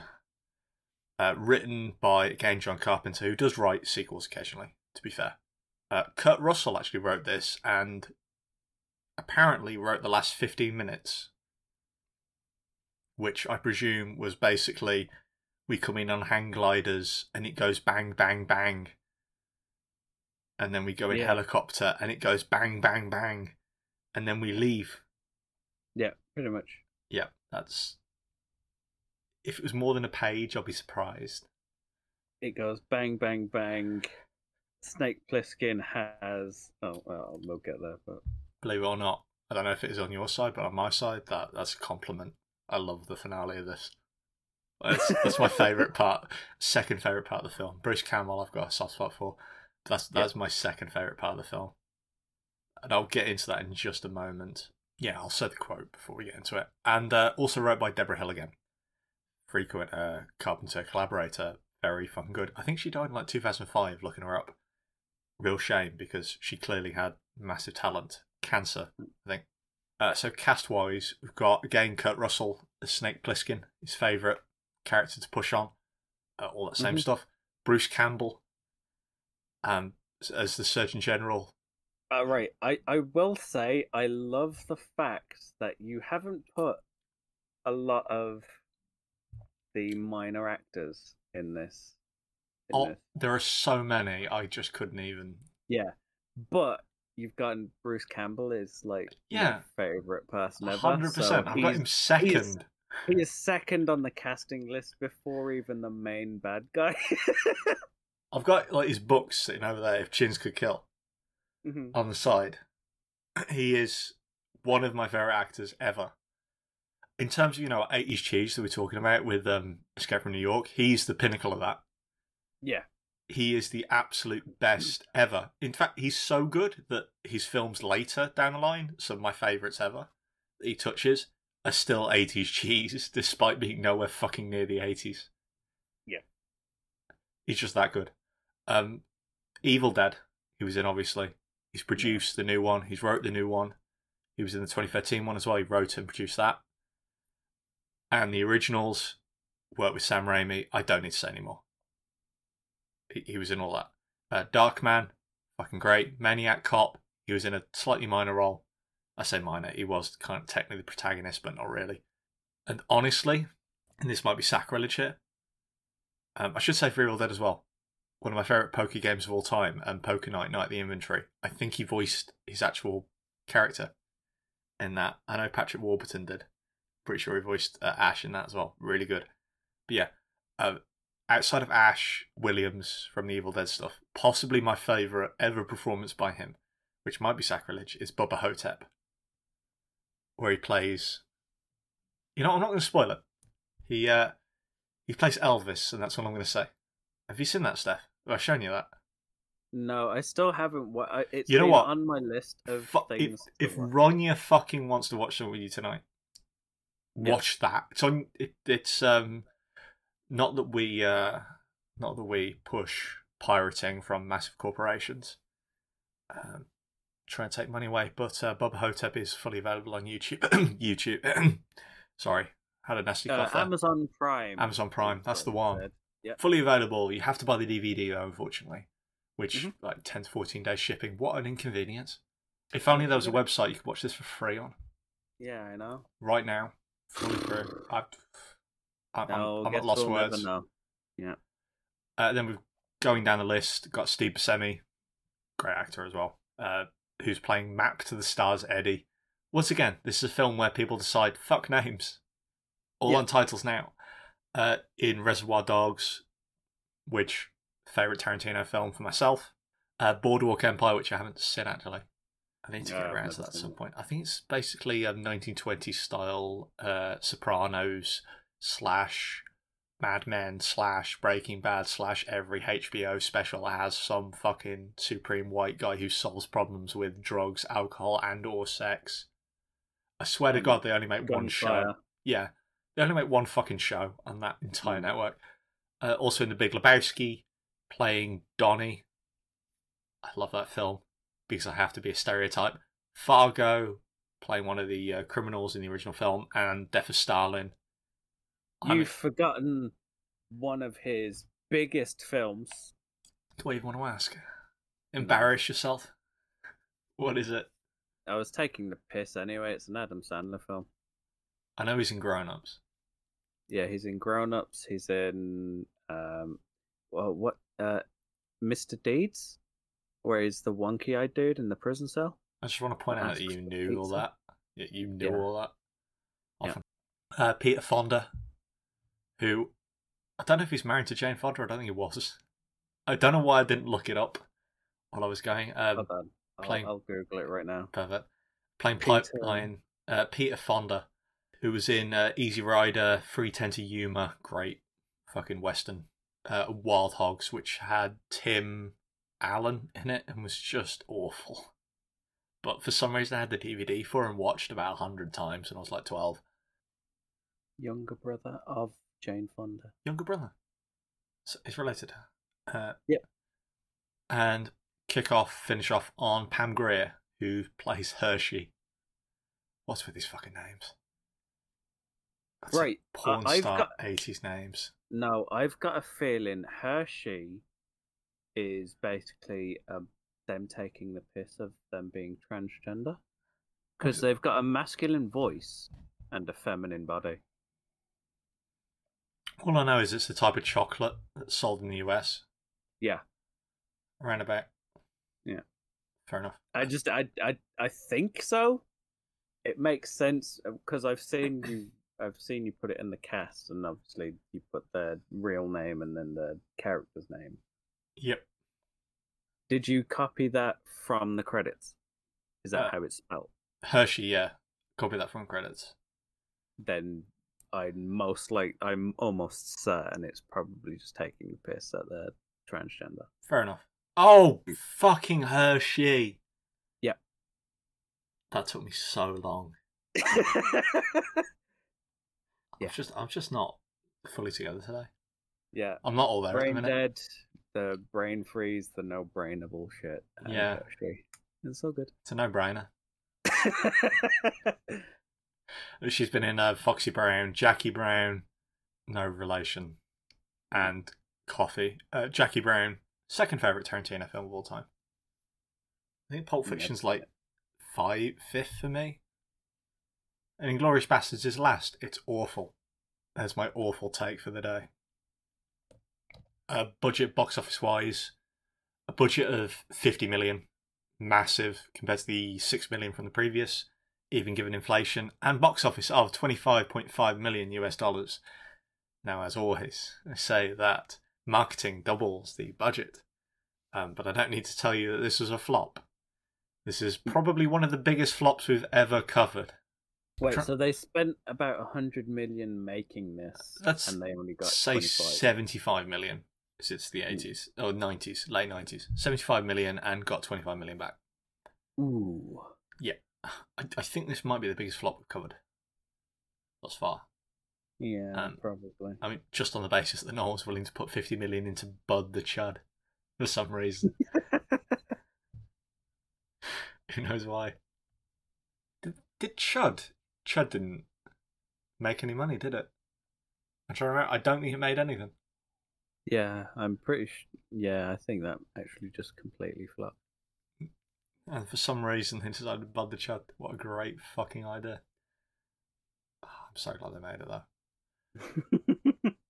though. So, as just trivia-wise, Kurt Russell wears the same costume from the original film.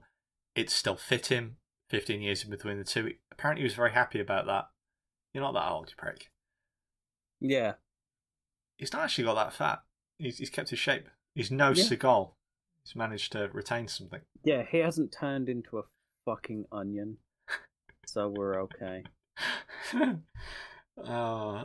Given his hairstyle at the minute, like the whole fucking like top knot shit, that is perfect. We have to use that. Oh, it looks like he's got a bit of carpet like stitched to the top of his head. Sorry, he's got faker hair than Joel McHale. Yeah, he had faker hair than John Travolta, and he's bald. Yeah, that's why I respect. Oh, what's his name from fucking Blood Rain and Titanic? I can't remember his name, but he started. Billy Zane. Yeah, he started going bald and he just shaved it. Yeah, you know what to do. Just shaved it and went wig me up. Billy Zane, fucking class act. Yeah, he still fits it after 15 years. Kurt Russell. According to an interview with John Carpenter, Kurt Russell came up and wrote the entire ending to the film. The last 15 minutes, as said. It was filmed almost entirely at night over a 70-day production cycle. I suppose to give that some context, a film we've done during 1996 or 1994, Wishmaster 1, was shot over 28 days during daylight and night. So 70 days is actually pretty decent for this. Yeah. Wishmaster was on hell of a schedule. And the film is known for having fairly poor CGI. I think that's a fair statement to make. Yeah. It's borderline modern day Asylum, which says a lot about modern day Asylum films, actually, now I think about it. But that's, to be fair, actually no, not to be fair, they should just pick the different house, is because that Buena Vista Visual Effects had never dealt with CGI before. So shouldn't have just fucking done it in the first place, should you, lads? It feels like we're mocking them, but we couldn't do it. See, I don't like that phrase. I can go to McDonald's and complain about the fucking burger without being a 5-star chef. I'm allowed to do that shit. Yeah, okay, fair. I don't have to be an expert at something to say how bad something is. It's the power of a critic. I can be a talentless moron and still tell everyone that they're shit. And people listen to me. I have power. That's why I do this. It's the only reason I do this. Yeah. It's the only way I get... bad movies. Honestly, it's the only way I get off at this point. Yeah. It's to know that I turn people off with movies. That gets me off. Why watch a movie when you can listen to two British twats talk about it? I branch out. I have girls occasionally. Oh yeah, sorry. Two British twats, a Canadian, a German. Occasionally a... Shit, where's Astrid from? New York? New York. Yeah. I'm going to go New York. Who came on for... What was that? Cronenberg? Yeah, Cronenberg, yeah. Right, either way. Jump through. I've got a fucking another girl from Birmingham coming on, actually, soon enough. So we're fucking pussy magnet, I am. Is it Lydia? No. Ty sister. Oh, right, okay. Fucking 30, 40 odd episodes, 3 girls. Flock to me for relationship advice. Yeah, one for every 10 episodes. I bring the women.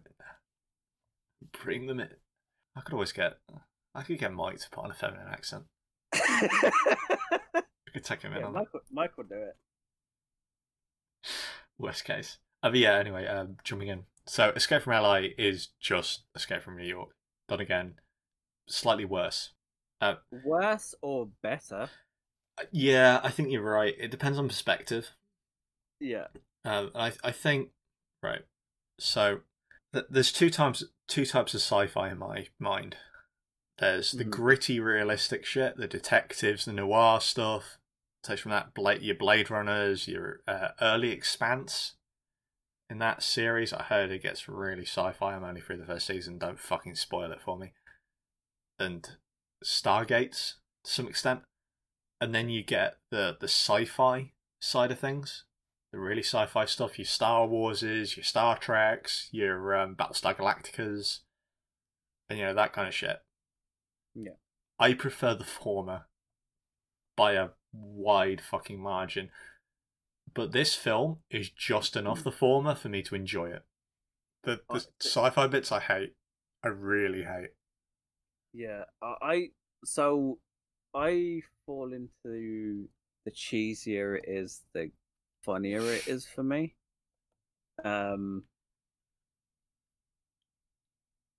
So with the first one, it's made to be an 80s like action flick kind of thing, like one of those B-movie cheap action films. And this one is made to be a 90s B-movie action film. So you've got all the cheap gadgets, you've got all the weird shit. You've got a person dual wielding fucking revolvers. That kind of thing. But it's just the guy from the 80s doing it again. Yeah, which they point out a lot, actually. Yeah, they have to wear, like in the 90s one, in 80s one, he's wearing like camo and he's got like a vest top and shit like that. In this one, it's like, no, you have to wear a leather trench coat and, all the cool stuff. Basically, he looks cool in one of them. Yeah. And it looks like the school shooter at Gimp Academy in the second one. Yeah, he looks like someone that's dressed in a black body condom. But yeah, obviously it's fireproof because... And thermal seeking proof for some reason. Yeah, I don't know either. I suppose black reflects heat, technically. Doesn't absorb... Actually, no. Does black absorb it, or does white reflect it? Yeah, black absorbs it, white reflects it. He should have gone in like a fucking Elvis Presley, Michael Jackson suit. Yeah, he should have gone in with like a white vest, top, white leather pants. Doesn't matter if you're black or white. Nope. This kind of shit. I mean, unless you're in a dark room, and then it does matter, but it's more fabulous, isn't it? Yeah. Far more. And I'd have fucking seen him in not Elvis Costello. Who was the fucking dare jumper in Canada during like the 70s? Evil Knievel? I'd have seen him in that. Yeah, an Evil Knievel suit. with his chest showing. Whiter than paper. He's got a deep V-neck. Yeah. Alright, either way, yeah. Kicking off, we've got synth music as well. It's the same theme pretty much, just with a bit of an uptick, which is... It's like a lot of this film. It's the same but worse, just marginally. The theme is the same but worse, and they really should have tried to come up with something slightly different, I think, or more different than they had. It's still good, because, as I said before, I prefer the theme to Escape from New York to The Thing and to Halloween and to everything else Carpenter's done, all of which I love, including vampires. I like vampires. I like the theme to vampires. But yeah, it's... Yeah. It's great. It's not as good. And when looking at them back to back, you can see the differences. And we've got... I watched these. Thankfully, I didn't do what I usually did and marathon them in a day. I basically watched one, did something else, came back the next day, watched the second one. These are and I good as well. These are actually Yeah. decent. Yeah. You could do a marathon with these fucking films. Yeah, I marathoned the shit till I was suicidal to the point where I can't even do I can't marathon a good a good one anymore. So So what did your dad Yeah, think of them? I know he saw them. he saw the first one. Has he watched the second one yet? I think he's seen the second one before, but I don't think he's watched it recently. But he fucking apparently he loved the first one to the point where he was like, "Are you putting the second one on?" I was like, "No, I've got to do something else." And he was like, "Oh, but well, when you watching the second one?" I was like, "I'm gonna get home from work tomorrow." Okay. I was like, "I've bought them. You can watch them at any point." Right here, Stef hates old people. Yeah. Stef hates the elderly. Yeah, Steph hates the elderly, including family I members. sit with my nan to watch Jean-Claude Van Damme. I had to watch Street Fighter with her. I had to sit through that. Come on. Street Fighter's great. You know what? Fucking anyone who hates on Street Fighter, anyone who bullies it, hasn't seen the film. Street Fighter the film is a lot fucking better than you think it is. Sorry, we'll talk. Yeah. We'll go back to talking about Escape from LA now. It's fine. You know, I will be going into that later. Right, history on Escape from LA. I was talking about this like off on camera. I think I might hate the audience sometimes. I don't know why I do this. Someone's got to listen. Yeah, you poor bastard. Right. So, jumping in, so Synth stuff. Backstory on all this, in the far, far off year of 1998, which wasn't actually that far off during the film's line. I suppose technically, like, New York's already been a prison, and presumably, like, Milwaukee as well. That shithole. Yeah. No offense to the Red Light Media crew. Actually, no, fuck it. I don't then notice the difference. LA. What's the second place? You said Liverpool. Oh, it's Liverpool and Manchester. You'd combine to one super prison. Yeah. It's like a Western super there. Second one up. Yeah, you said Blackpool and Western. Yeah, both of them. The beach properties of England taken because they're fucking abysmal. They're just depressing places. Yeah, no one wants to go to a Birmingham beach, an English beach. You know, Birmingham did like a non-oceanside beach once. That is the most depressing thing ever. Wasn't it in the middle of city centre? Yeah. Yeah. I remember that. So sad. People were sitting on it in fucking like deck chairs and like, the fuck you doing? With like tanning booths. Oh god. Yeah. Fucking stupid shit. I don't know who came up with that. It's the worst idea anyone's ever had. I'd love 1998. I would love to do one either where you live or in Wolverhampton where I live. Yeah. That would be the most. How many cigarettes would take up the beach within like the first hour? It'll just be fag ash. It won't be sand anymore. They could do that. Fucking recycle fag ash in the right way. 1998. America basically turns into like a Amish Mormon commune. All predicated on an earthquake prediction. Oh, right. Okay. He says there's going to be an earthquake in the year 2000 in LA that's going to scorn the sinners of Sodom and Gomorrah. Famous cities where people turn to salt and shit for looking back at it in the Bible, Book of Job crap, and America elects in a lifetime president. Yeah, and he's a dick.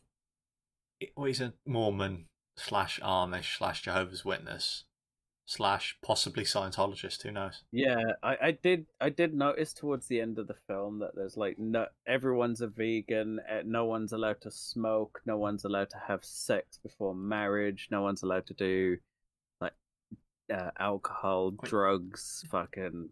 To borrow from Stallone, it's basically Demolition Man. Yeah. Made into a society. Demolition. What a great fucking film as well. Yeah. It's Stallone stuff. Yeah, it's basically that. Just Predicate's over. So me and Steph would go in like immediately. It would be sent to pretty LA much. based on just the transcripts of this alone. You do a podcast. Go to jail. Any like 5 minutes. Let's be fair. Any 5 minutes of any of these things, I'm definitely fucking going in, and you're definitely fucking going in. Yeah. There's no defense to any of this shit. I think they say atheists. I can't actually, just like sinners, prostitutes, which reads to me, if you ever go through the Ten Commandments, if you're anyone young listening to this who isn't in a like Christian school and has never been taught any of this shit, Ten Commandments aren't some of the stuff you see in some of the kids' books. They aren't all just thou shalt not murder. The thou shalt not create false idols is in there, and thou shalt not take the Lord's name in vain. That's like number 2, which always struck me as a bit weird. Thou shalt not rape is not in the Bible. It's not in the Ten Commandments. No, that's just a common decency law. Is that not kind of like this? Like when they're introducing like prisoners going into Snake, the guy, the equivalent to Lee Van Cleef's character, is introducing people going into the prison. He kind of says like, these are the prostitutes, and these are the atheists, and these are the sinners. And you go, have you not got any murderers? No rapists? I assume they're part of the sinners, maybe. Or are they in like the New York prison, and this is just particularly for atheists? In which case, I take offence Or to how the city went. we do see 2 people getting the electric chair as they're going through. Maybe they're the murderers. Maybe they just go straight to the chair. It's more efficient. Yeah. I'll give that. Well, 100%, yeah. I'll allow that one. Richard Dawkins going in, gets the electric. The rest of us push on forward. And you and me are get bum-fucked by Bruce Campbell's surgeon. Yeah. Yeah, we'd be fucked. He did work on himself, right? Yeah, I assume so. He's got a weird plastic face. Do you think can I say that? Yeah, fuck it. Do you think You can cut it out later. Do you think he's strapped on a black dick? Absolutely. Right. Okay. So, I haven't said this actually. Yeah. Swiftly moving on, and to the one guy who has a go at me every episode of saying that. Fuck you. Right. Newly elected president, lifetime, and we get Snake. Just for the sake of outside of the podcast, my notes that me and Steph are both reading through on this, I've occasionally just used the long form Snake, because all I could hear in my head whenever his name was mentioned was that bit from Metal Gear Solid where Snake dies and you just get this Snake. Yeah, he has literally written it in large uppercase letters with an exclamation point towards the end. I think I've put below like with question marks and everything. Yeah. And the problem is, I've got no idea what that reference is anymore. Not a clue. Yeah. It just says Snake. That's all it says. Oh, we'll get to it, but I think I know, maybe? Actually, I'm looking at the previous show. I think I've got a decent idea. Right. Yeah. So, Snake comes in, he's dressed in the same clothes from 15 years ago, which still looks fucking cool, frankly. Again, probably smells like Axe body spray, but looks cool as shit. I'm surprised they haven't just, like, worn away from just, like, decades of use. But... Well, here's the question. Is it a Homer Simpson situation where he's got hundreds of them? Or is it... he's only got one outfit. Yeah, one outfit. Yeah. Which... He's got one outfit, but he's got, like, 16 different copies of it. If I met a genie, that's my wish. Like, everyone picks an outfit that looks good on them, and that's all they have. For time immemorial. Like, there's personal tailors who just work on that shit. For everyone, I would adore that. If that was just the case. You find something that looks good, and that's that. That's what you get. Yeah. But yeah. There's a line in it that just bugs me the wrong way. I think it's a joke. But it says from the girl that's working with the government, looking so retro, kind of 20th century, looking retro, 20th century, and she says it in a dismissive way. And what I can think of, It's like fucking like your fashionable black jumpsuits. You bitch. Fuck off.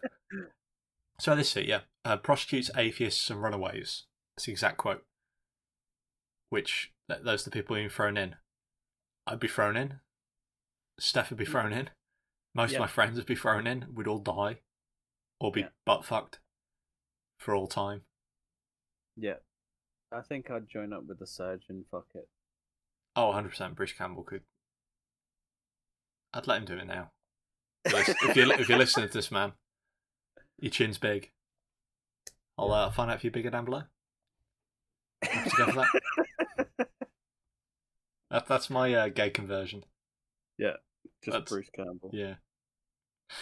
Just on pure awe alone. That's fair. We get so again, this film is basically the previous but done sillier and more over the top, which in Stef's case, cheesier, funnier. In my case, to be honest, it's kind of the same thing in some aspects, but in some areas it just, I don't know, it goes too far. Possibly not too far, possibly not far enough sometimes. Yeah. It's so similar occasionally that it feels like it's just treading the exact same beats minute for minute. Yeah, so there's minute changes. So in this one, he's not rescuing the president. He's rescuing the president. Sorry, he's sent in to kill the president's daughter. And you find out about this later, far later down the line, about an hour in, but might as well say now, where he finds a box that has an EMP device attached that can turn off the electricity of an entire region forever. It can just disable an area. Which, I mean, this is science fiction, so yeah, fair enough. Yeah. That's fine. Like, each continent has a different code. Like, if you wanted to EMP specifically the UK, it's like probably 121. You can imagine, can't you, that the fucking the guy or the president has like Jeffrey's annoying fucking neighbour. Yeah. From 6th grade. The guy who gave me a wet willy. That's 256. Someone's put a code in for the world, and obviously it's 666 because edgy. And this comes to, I'm presuming you're going to ask why have they put a code in for the world? Why is that allowed? Yeah. Mm-hmm. And my answer is it's 90s cheese. Yeah. And that's what 90s cheese is. They allow that. It's a code for the world because it's a code for the world. That's how it stands. And I will stand by that full time. Yeah, this stuff taken by the daughter, delivered to a person called Cuervo Jones, which is basically Che Guevara. Yeah. Just in complete look, sound, demeanour. I suppose not goal technically, but who knows what it'd do. It's Che Guevara, 100%. Which I'm fine with. I don't mind. No, I'm fine with it. I'm more. I think I'm more annoyed now that I'm thinking about it. I'm more annoyed about the tech than anything else. Oh, the tech I hate. Yeah. So he's given an assault rifle, like a fancy new age. It looks like the gun from Aliens, to be fair. And he uses it once, which failed. But okay, so he's given a clip of blanks, which is already loaded into the gun, and he's given another 500 rounds for this assault rifle. Right? He uses it. He tries to shoot the people that are giving him the mission, and they're gone, haha, dickhead. We're holograms, plus we've also, Oh, no, right. So they're holograms previously. They give him the mission. He goes and try to attack them without the gun. Mm-hmm. And they say they're holograms. What can you do? Then later, he's going down a pipe. He shoots the gun, and they say, we thought you'd do that, so we filled the first round with blanks. Just on the basis that if you didn't do that, you'd be shot dead immediately. Yeah. I What want the to send you on this. fuck? I want to send you on this really difficult mission. We're going to load your first clip with blanks. The first people that you come into contact with are going to kill you. All I can presume, right, is that there's been about 30 incidents before this, in between the president, like he's been stealing back senators and shit, and he's shot the people who've sent him every time. And only now have they come up with a solution. We should probably put blanks in his fucking first round. We've got 30 dead representatives now. I will say it doesn't really matter because he loses the assault rifle literally moments after he gets to the city. Okay, outside of that, the only other point I want to make mention, and we're not going to talk about him getting out at all. He's got 10 hours left because they need to make it a shorter time limit. I think that's the only other thing we need to say. And we've talked about the fucking Gimp Academy clothing. Yeah, basically. Everything else is the fucking same. Rather than 2 little pellets that will blow his arteries up, which worked fine, I should mention. That was alright. It did the job. He did his job. He was saved. Good. That's great. They give him a disease that deteriorates him, because that's what you want. Be special operative. Yeah. You want him getting worse as he goes along. Yeah. When he's already going to be fatigued anyway, we want him to basically be on death's door. Which... They say at the fucking end, like, haha, it wasn't a killer virus, it was just the flu. Why? Why did you infect him with the flu? Yeah. Right. Why? I've got a sense that this was apparently Kurt Russell's like ending, right? Yeah. So I've got a feeling like there's a whole thing going on with the end where it's like everyone double bluffing, everyone's double bluff the double bluff, and you know what, Kurt Russell loving Snake Plissken, that 100% makes sense. Yeah. Yeah, no, I'm with you. With you. We'll get there, but it's stupid as fuck. Yeah, it's literally the only part of the movie where I was like, why? Everything else I was like, right, I'm 100% here for, but that was just like, I said I like the cheesy elements. The surfing bit I will defend to the day I die. The Handglider bit, along with Roger Ebert, which the quote I think I've said already, but I'll say again later. I love the fucking Handglider bit at the end. The sci-fi bits were so unnecessary. Yeah. You just leave them. Just make it simple again.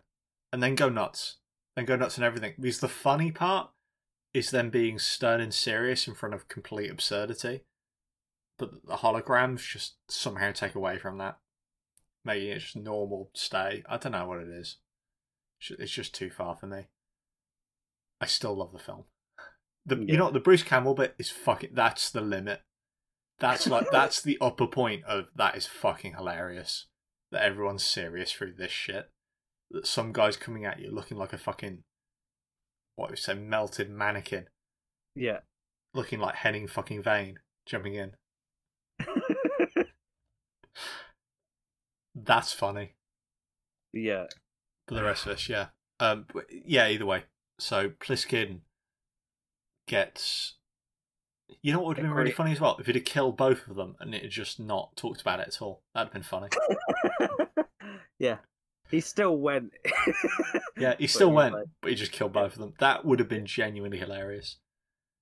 They should have fucking done that. Oh, by the way, you know, the guy there, do you know what his name is? The actor? Go on. Stacy Keach. What, the one that's supposed to be... That's the guy.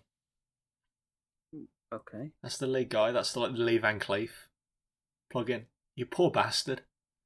Yeah. Stacy Keach. That is the whitest girl name I've ever heard in my life.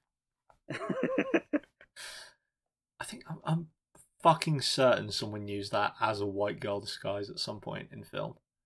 I'll have to remember that, but I'm certain someone used Stacy Keach to be like, I want a pretty white girl name. Yeah, either way, Snake shoved into a submarine moving out, and it's pretty much immediately destroyed. Yeah. So, He's going around in a green screen sub. Very poorly done CG, by the way. He, for some reason, most of the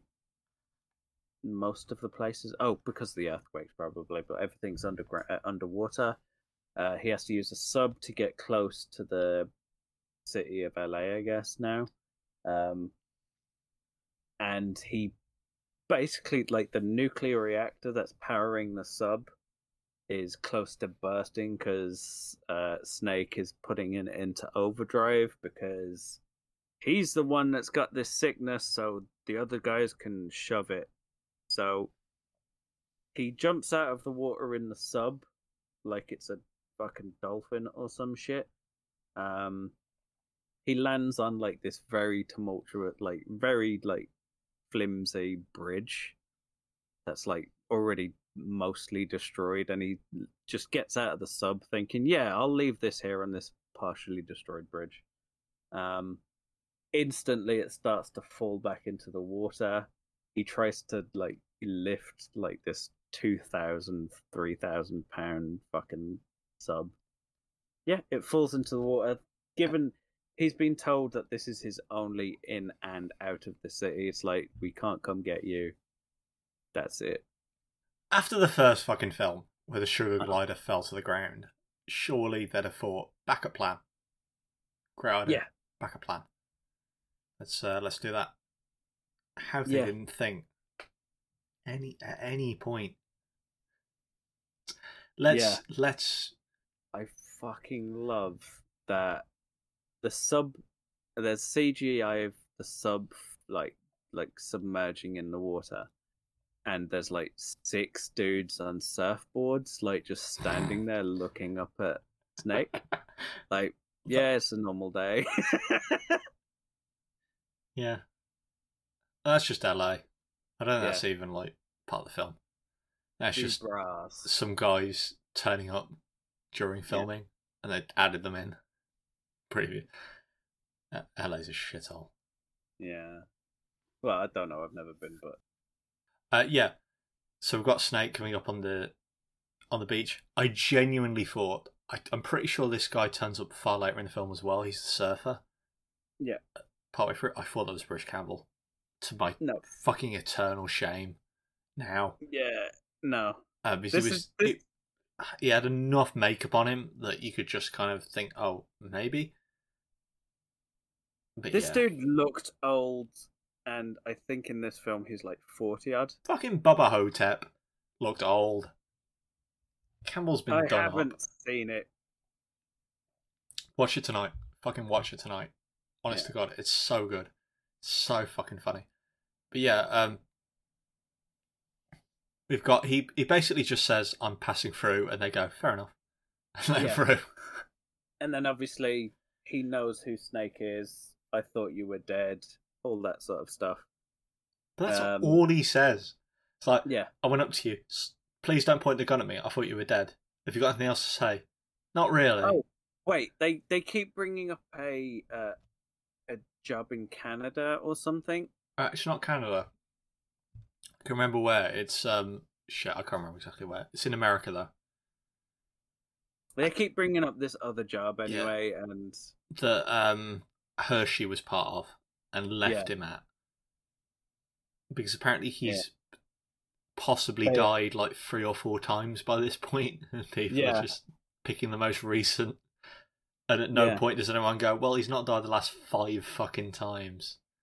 Or the last 30 times, he's saved the last 30 presidents. So he's probably still alive. Yeah, he just wanders through LA until he wanders upon... Oh, he wanders into, like, the red light district of LA, I guess, because every road there is, like, everyone's having sex. This is where he's got the SWAT team have gone in. Apparently one of them might still be alive because their tracker's still going. He walks in, finds this red light district, finds that hid the beepers coming from inside one of the hotels there. Goes in, the dude's dead already, so I don't know why the fucking thing's beeping, but whatever. And there's just dudes throwing like knives at his body. Snake just wanders off. Some dude starts trying to start trouble. He goes to throw a knife at Snake. Snake just turns around, blows him away with the assault rifle. He doesn't turn around. He just takes the assault rifle up. Oh, yeah. Just just aims like over his, not even over his shoulder, just like, behind. aims, You can hear the twisting. Just- It's 80s cool. It's the only time he uses that fucking gun as well. And yeah, so he wanders off. A lady of the night points him in the direction of this Corvo's palace or whatever. It's like a what you get in America. You don't get it here. Like parade floats passing by. Yeah. Jesus, can you imagine a Grimsby parade float? Wolverhampton parade? That would be so depressing. Yeah. You get like, oh, it's Wolfie from the fucking Wolverhampton Wanderers. That's a prostitute. That's a crack addict. That's a homeless man dying in the street. That's a fucking dessert shop masquerading. It's actually a drug den. Yeah. I love my hometown. It's shit, but I love it. That's the difference between the UK and the US. I know my hometown shit. Yeah, he finds this just parade float, cars going by, kind of show of force. I'm presuming because like Cuervo has found this device to turn everything off, and he's feeling powerful. He's got the president's daughter in like a bikini, and he's like, "Yeah, we're gonna kill everyone in the US. That's not us." All that shit. So come over to my place, and we'll get shit faced, I guess. Yeah. We get like a 40-minute period. Fuck me. We get like a 5-minute, 10-minute action sequence where Kurt Russell grabs hold of a bike, starts riding down, shooting up the fucking place, and ending up crashed in the middle of nowhere. Yeah, I will say he could have done this a lot better. Like, he's got an assault rifle. Shooting Cuervo, I think, would be the number one. Yeah, shooting Cuervo as he's driving past is number one. Or if he got there, he didn't, but if he did get there after Cuervo has already drove past, take one of the bikes, take the back bike, and then while everyone's distracted because they don't see what's going on behind them, you kill everyone in front of you, drive up to Cuervo, shoot him, grab the thing, go. Very quick thing, but apparently not. Snake decides to ignore everyone in between him and Cuervo, drive straight to Cuervo so everyone's shooting at him from behind him, and so pretty much, yeah. And he ends up crashing. They find him. He does like to be fair, that is a great scene. Where like throws a can in the air and says, "No one will draw before this can hits the ground." Yeah, so he gets knocked off the bike at this, and he does like a quick draw, which is really cool. I guess it's what I would fucking do. Is. It's great. He shoots them before the can hits the ground because he's a dickhead and a cheater, and it is brilliant. It's so 80s. Do you guys want to do Bangkok rules? And everyone knows what that means, so they back off, hold their guns down. He throws a can in the air and goes, "When this lands, everyone shoot." He throws it into the air. So all four of them, we should say, go, "Yeah, sure, we agree," rather than no, I'm going to shoot you now. Yeah, I'm just going to shoot you now. Everyone agrees. He throws the can. They're all distracted. Bang, bang, bang, bang.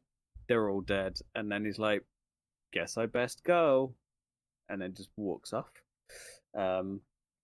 He's lost his leather jacket at this point. A dude takes it. And lost his gun, I think. His main rifle at some point. He's lost his assault rifle. He's shot one person over his shoulder, and that's it. But don't worry, he's going to lose the rest of his shit now. Yeah. It's like immediately after. As we get to the Surgeon General, my favourite scene, which is fucking ridiculous. He finds his next love interest. "I'm really sorry, love. you're gonna fucking die within the next 5 minutes because this is Snake Plissken. Mm-hmm. And I don't know if it's just that he's got like premature ejaculation. He's really fucking embarrassed of. He doesn't let anyone survive beyond the first encounter, but you're fucked. I will say, right, he has some of the corniest shit lines to some of the stuff. I love them. I fucking love his lines. It's like, oh, aren't you scared you're gonna die? And it's like, we're all dead on the inside, and it's like, I love her shit as well. She's from Hot Shots. That's Oh, the only thing I know her from. She's from Hot Shots. Oh shit. Yep. I've never seen that. Yeah, it doesn't matter. It's just I recognized her as like, holy shit, she's in other stuff, not just Hot Shots. Yeah. So, he basically sneaks into a bush because he sees some people just no, he hears an ambulance coming from behind, and he's like, yeah, I'm gonna get into some bushes because now I'm completely disarmed. There's like 30 people over there.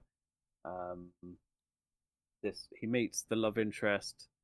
She kind of goes, fuck off, but stay quiet. He goes out, he crawls out of a bush. And he sees a robed dude just across the street, and he's like, oh, okay. Then a net gun is shot at him, and then I'll let you do this bit because, let's face it, it's your favourite bit. So, he's taken underground. He's strapped up to a upwards like loading jockey, medical apparatus, and we see. You know what? It really hurts me to say, but the only place I can remember this Indian guy being in before, I know his name's Shirley something. He was in Poor Blart Mall Cop 2. Oh, it was like the Indian Mall Cop. They see him in the corner. They're all strapped up, both next to each other, all on gurneys.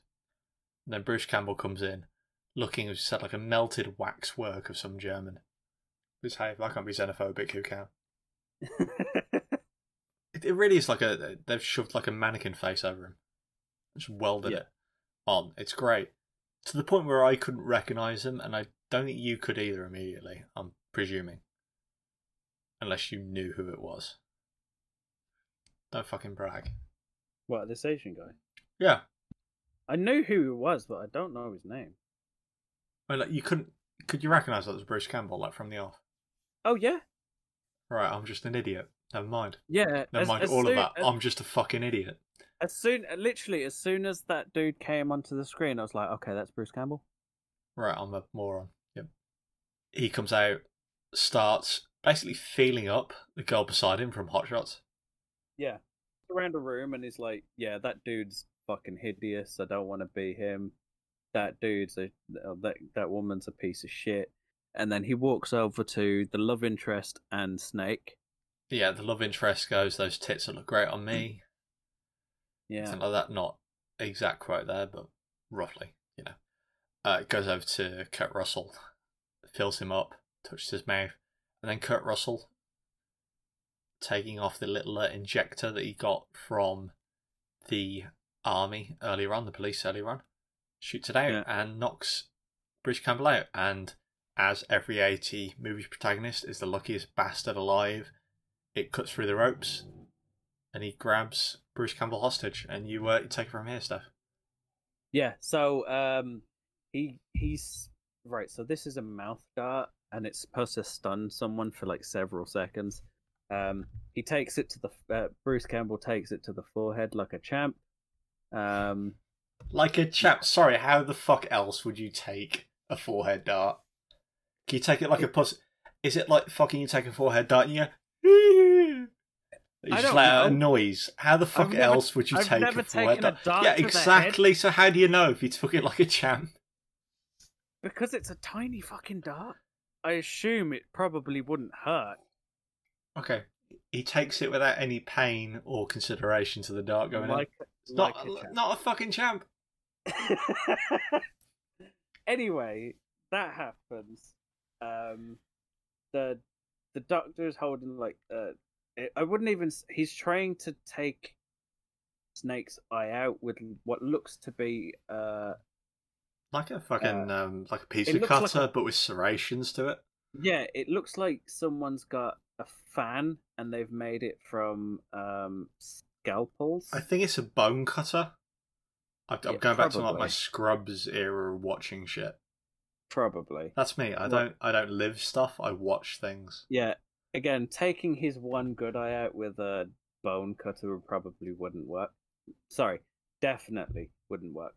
And then, obviously, dart to the forehead.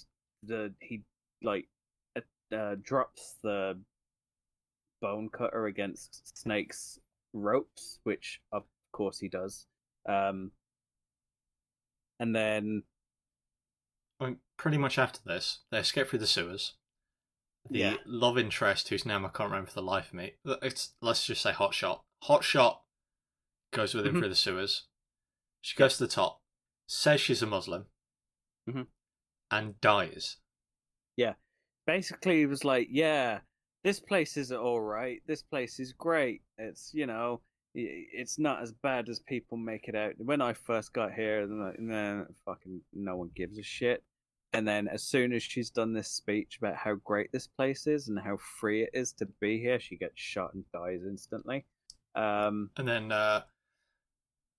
Kurt Russell is saved by the cabbie. Oh, sorry, no, wait, this is the second film, not the cabbie. Steve Buscemi. Yeah. Map. Yep. It's a different film. Yep. Where he escapes from some underground monsters, like human monsters, who come up to capture him from the surface. He runs away. His love interest is killed in the process.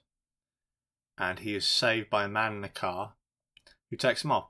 Yeah, these are different films. Yep. Separate. Entirely different.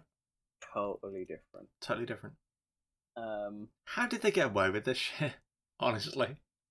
I don't know, but they made it, what? How many years difference between 15 years. 15 fucking years? Was it that long in real life? Yeah, 15 years. Fuck, okay. How did they get away with this? They did these films 15 years apart with the same... I love both these films, but how did they do this? How could they fucking manage that? Just, we'll write the same film again because I love the characters so much. How could you do that? Oh, fuck me. And when we say he gets saved, this is another very minor detail change. Instead of being saved by the cabbie, which is Steve Buscemi... the brain, sorry, I should say. Brain cabbie kind of mixed in there because he immediately betrays Kurt Russell, which is nothing like the first film. Yeah. Nothing at all. He, for some reason, installed 2 darts that come out of the dashboard and have, like, knockout fluid in it or something. It's like a go-to-sleep medicine. I don't fucking It's not a great look for Steve Buscemi, is it? No. It goes around as like a tour guide. It's a bit rapey. It's a little rapey. Kurt Russell did not sit down over the next few days. So Snake wakes up and he's tied to a fucking what's that fucking machine where you walk on it? Treadmill. Sorry, what's that machine where you walk on it? How fucking fat are you? What's that machine? I don't go. What's to that the machine gym. where you the rowing machine? I use my legs to fucking walk to places. I don't walk in a single spot. I'm to be fair, no, I'll give you that. I met a Ugandan who worked at my place, right, 2 years ago, and he said, and I'm going to spare the accent here. He said, "Why do you guys drive to the gym to run on a treadmill?" And I agree with him, like wholesale. Yeah, fucking gyms are stupid. I can lift cans of peas and that'll be giving me the same fucking thing as a workout. It's fine. Pretty much. Right, yeah, either way. So he's handcuffed to a treadmill, thank you. And basically made to walk in the background of this Corvo's fucking hostage video. Pretty much, yeah. I guess, is the best way to do it. Yeah, and pretty then, much hostage video. Uh, then Corvo's like, "Hey, we're gonna take you outside, and we're gonna give everyone in the place some fun. Um, we're gonna show some entertainment. Completely not like the first film. This time it's a basketball court. Sorry. So, Yeah. basketball. Yeah. He has to do, 5 hoops, 10 seconds between the two on a full court. Yeah, he has to score 10 points. 2 points a hoop. Yeah, and basically has to run back and forth between the hoops. And he's got 10 seconds to do it. Obviously, he's got a flu. He's got the man flu. He's got a small amount of stamina left because of that. The first couple, he's doing okay. Last two, he gets a bit winded after, and the last one, obviously, he throws from one side of the court to the other, sinks it, and everyone's like, "Oh my god, snake, snake, snake, snake." Snake. To be fair, how many could we do? Oh, I couldn't do one. Sorry, seriously, you could do one. No, I couldn't do one. You couldn't do a single. Well, you played basketball in secondary school, right? No. Not once. No. That was like my favourite time in sports. In PE. I hated PE, to be fair, as well, so I had less of a... I mean, I'm 6'2", 6'3". I love fucking basketball. I could bully kids. I'm 5'5", 5'4", maybe. Not only that, I was playing with girls. I could bully them to shit. I'd be a complete dickhead.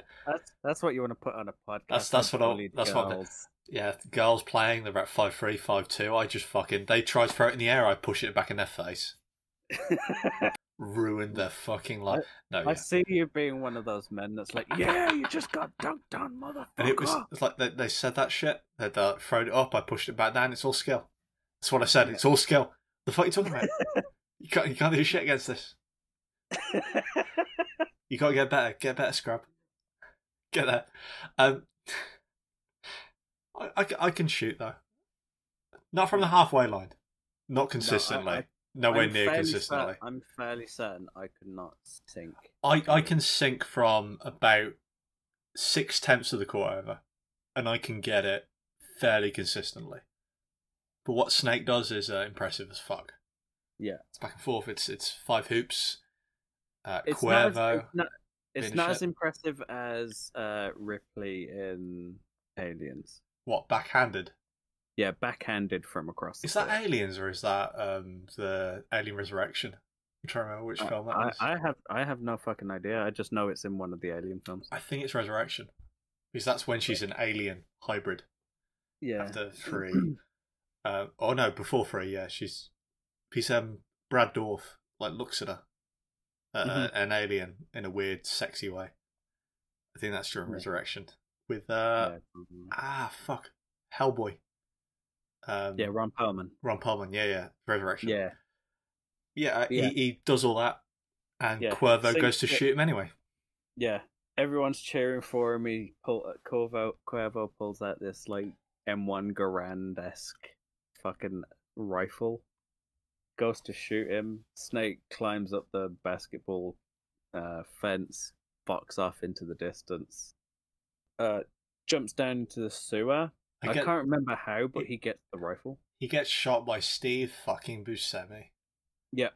Steve Buscemi shoots him in the leg or in the ass or something, and he falls. Not the ass. We're outside of gay porn stars now, man. Oh, right. No one's getting pounded in the ass. Snake is too cool to get pounded in Snake's too cool to get snaked in the ass. Yeah. The president's to get snaked from behind. Snake tells the daughter to just fuck off because he was sent to kill her. He gets shot, falls into this sinkhole. An earthquake happens, so the sewer starts to collapse. Everyone thinks Snake's dead. Hence why Steve, I suspect Kieran's put Snake, Snake in his notes. And then You know, I'm 100% going to take that out, and I'm going to put in the real one. yeah, you're welcome. Yeah, that's fine. Absolutely. I just want to know, you're never going to hear Steph do that in full. I know you heard me earlier, but you're never going to hear Steph do that. Yeah. That's for me. That's only for me. I'm the only person that's going to hear that. Right, yeah. There are some times in this podcast I really wish it was a video cast and we could show you stuff. Because this scene here, you have to see awesome. It to believe it. Is awesome? Is that what your next one's at? It's amazing. It's absolutely brilliant. So where he surfs on a tidal wave from the earthquake into the fuck me.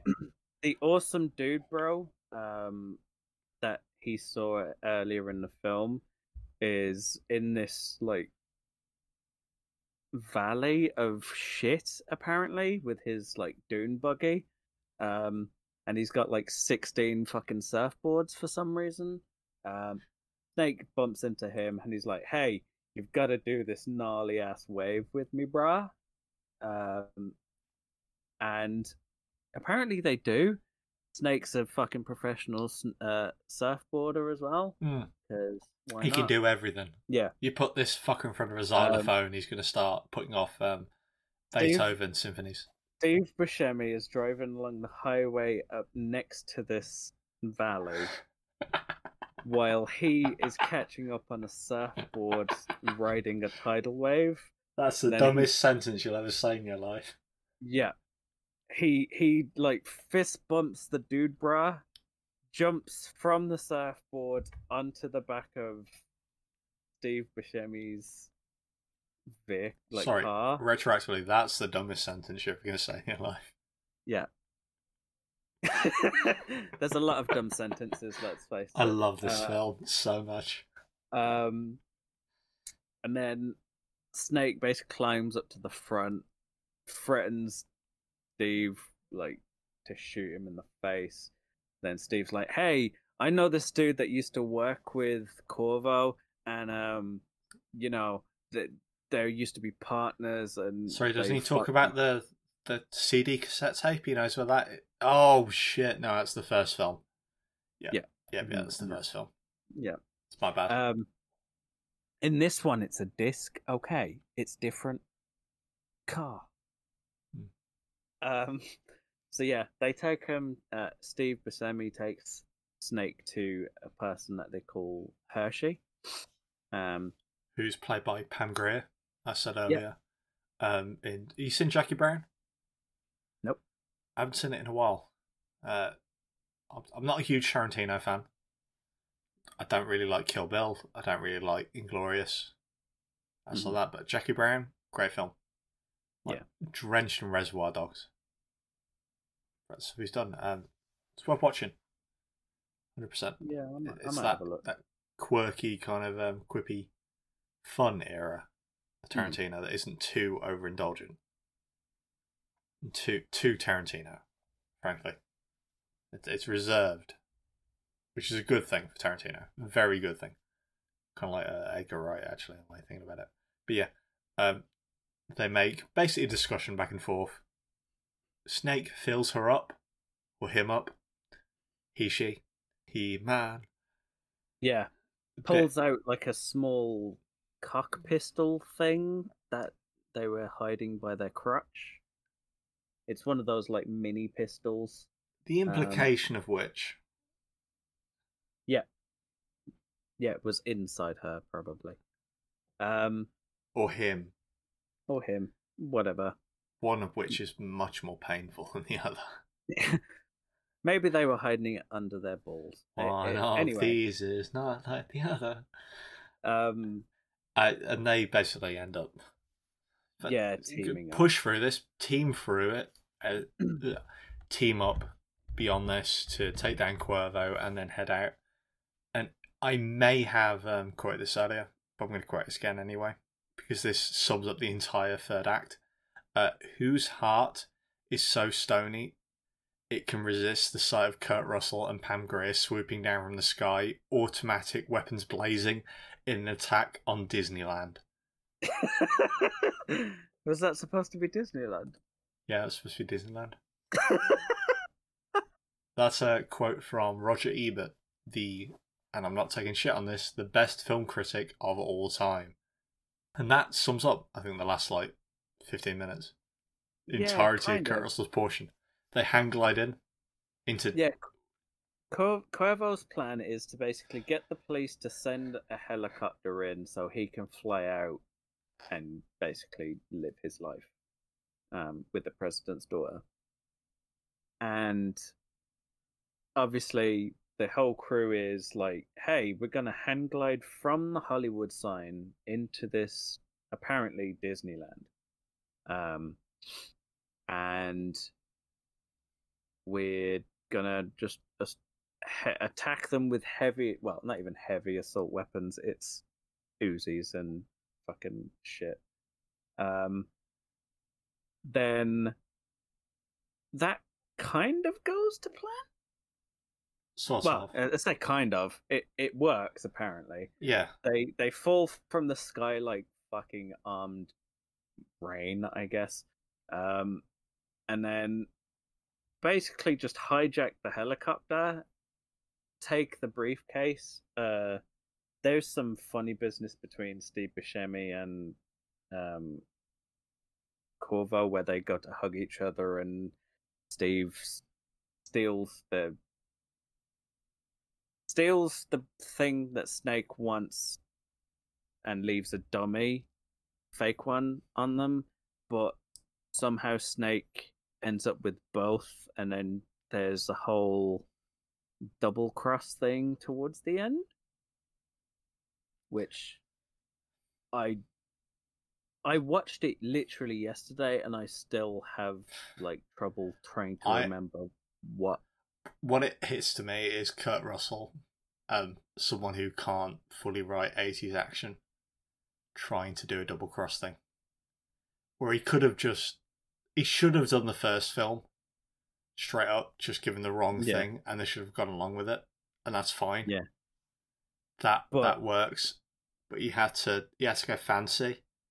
Yeah, apparently everyone knows Snake's moves, so they're like, oh, clearly he's going to give me the fake one. I think that's the problem with the entire film. The film is too fancy for its own good. It tries this sci-fi shit, it tries to say that, I know what Snake Plissken's going to do, so we're going to subvert that. If it stuck to its guns and just basically did what Escape from New York did, but in LA, it would be fucking phenomenal. Yeah. And it'd stand the time along with Escape from New York. But the problem is it tries to improve it and fails. Yeah. It's still good, it's just nowhere near as good. So basically, how I'll explain this is Snake somehow flies a helicopter, then basically it crashes. He tells the president's daughter to jump out. He jumps out, fucking whatever. He comes walking out, offers the thing to the president. The president goes to get it, and the head police honcho goes, no, we found the president's daughter and she has this thing. She has the real one on her. We'll take this one. And then it ends up being that Snake knew the whole time that they were going to double cross him and were going to shoot him. So they gave him a holographic projector that only lasts 8 minutes at the start of the film. He uses it right now, or I don't know why he chose to use it now, and was like, yep, I've got the real one. Fuck you guys. 666. I'm going to doom the whole world to caveman mentality. And then, basically dooms the entire planet to basically revert to cavemen with automatic. So, basically, me and Stef have to go from our podcast to Milk and Chocky. Yep, Milk and Chocky. White Chocky. That's what Kurt Russell does to us. Yeah. Thanks, Snake. You've let 2 people get gang raped because of that. I like the ending to this quite a lot. I like the first film as well, where he dooms the world to just shit. Yeah, I preferred the first one because it had more like. I prefer the first one in every way, shape, and form. Every aspect of the first film, I think, is done better. But the first film was just done so well that the second film still works, trying to be a copycat. That's my take on it. I prefer the second one up until like that double cross scene, and then I prefer the ending of the first. That's very specific. Yeah, I know. I prefer. Oh, I don't know. Buscemi. Sorry, yeah. I prefer the cabbie to Buscemi, and that hurts me. Yeah. I think the cabbie is better. I think every part of the first film I genuinely think is just better than the second one. I just like the second. Every single fucking aspect: the music, the lighting, the setting, the actors. Except, to be fair, the romance stuff. Mm-hmm. Shit, I feel like an arsehole saying this, but I think the women, female actors in the second film are better. Because the women in the first film were just abysmal.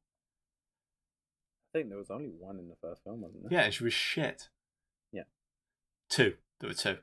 2, right, yeah, sorry. The love interest that was dragged under, yeah. and the love interest for the brain, who was so bad. I will say that when we say love interest, we mean there's...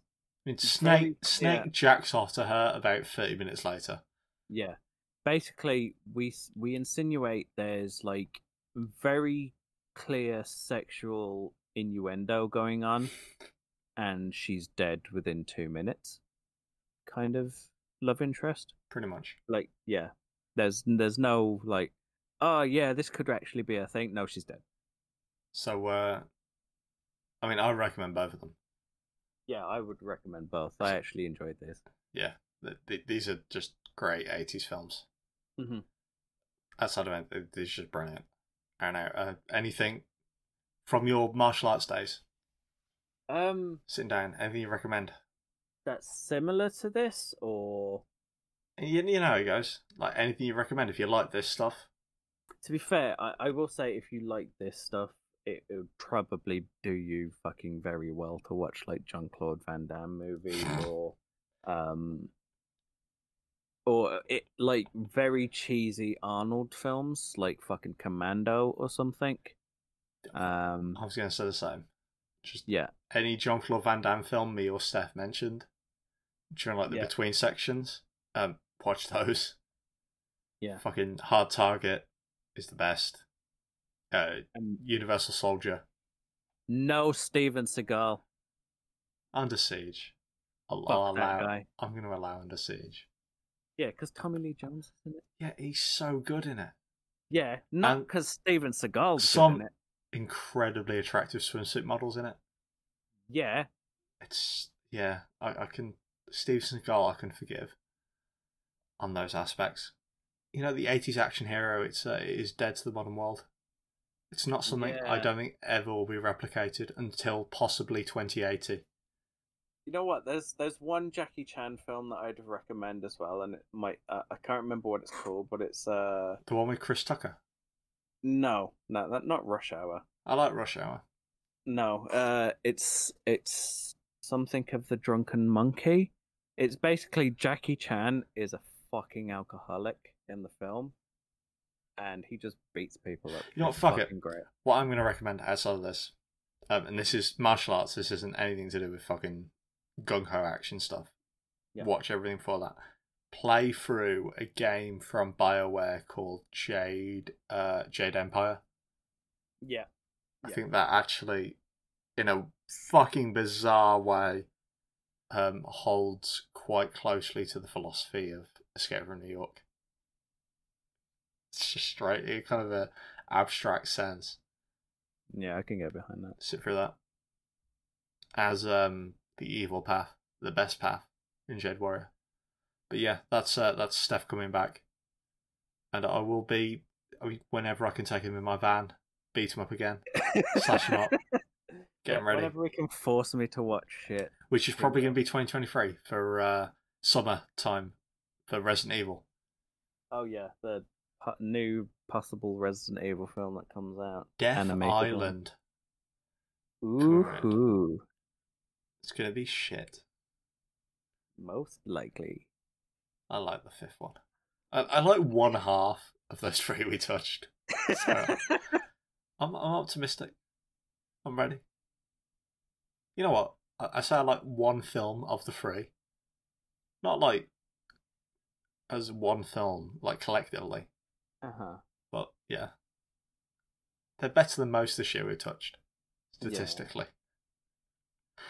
Yeah, thanks for listening. Yep. Ta-ta.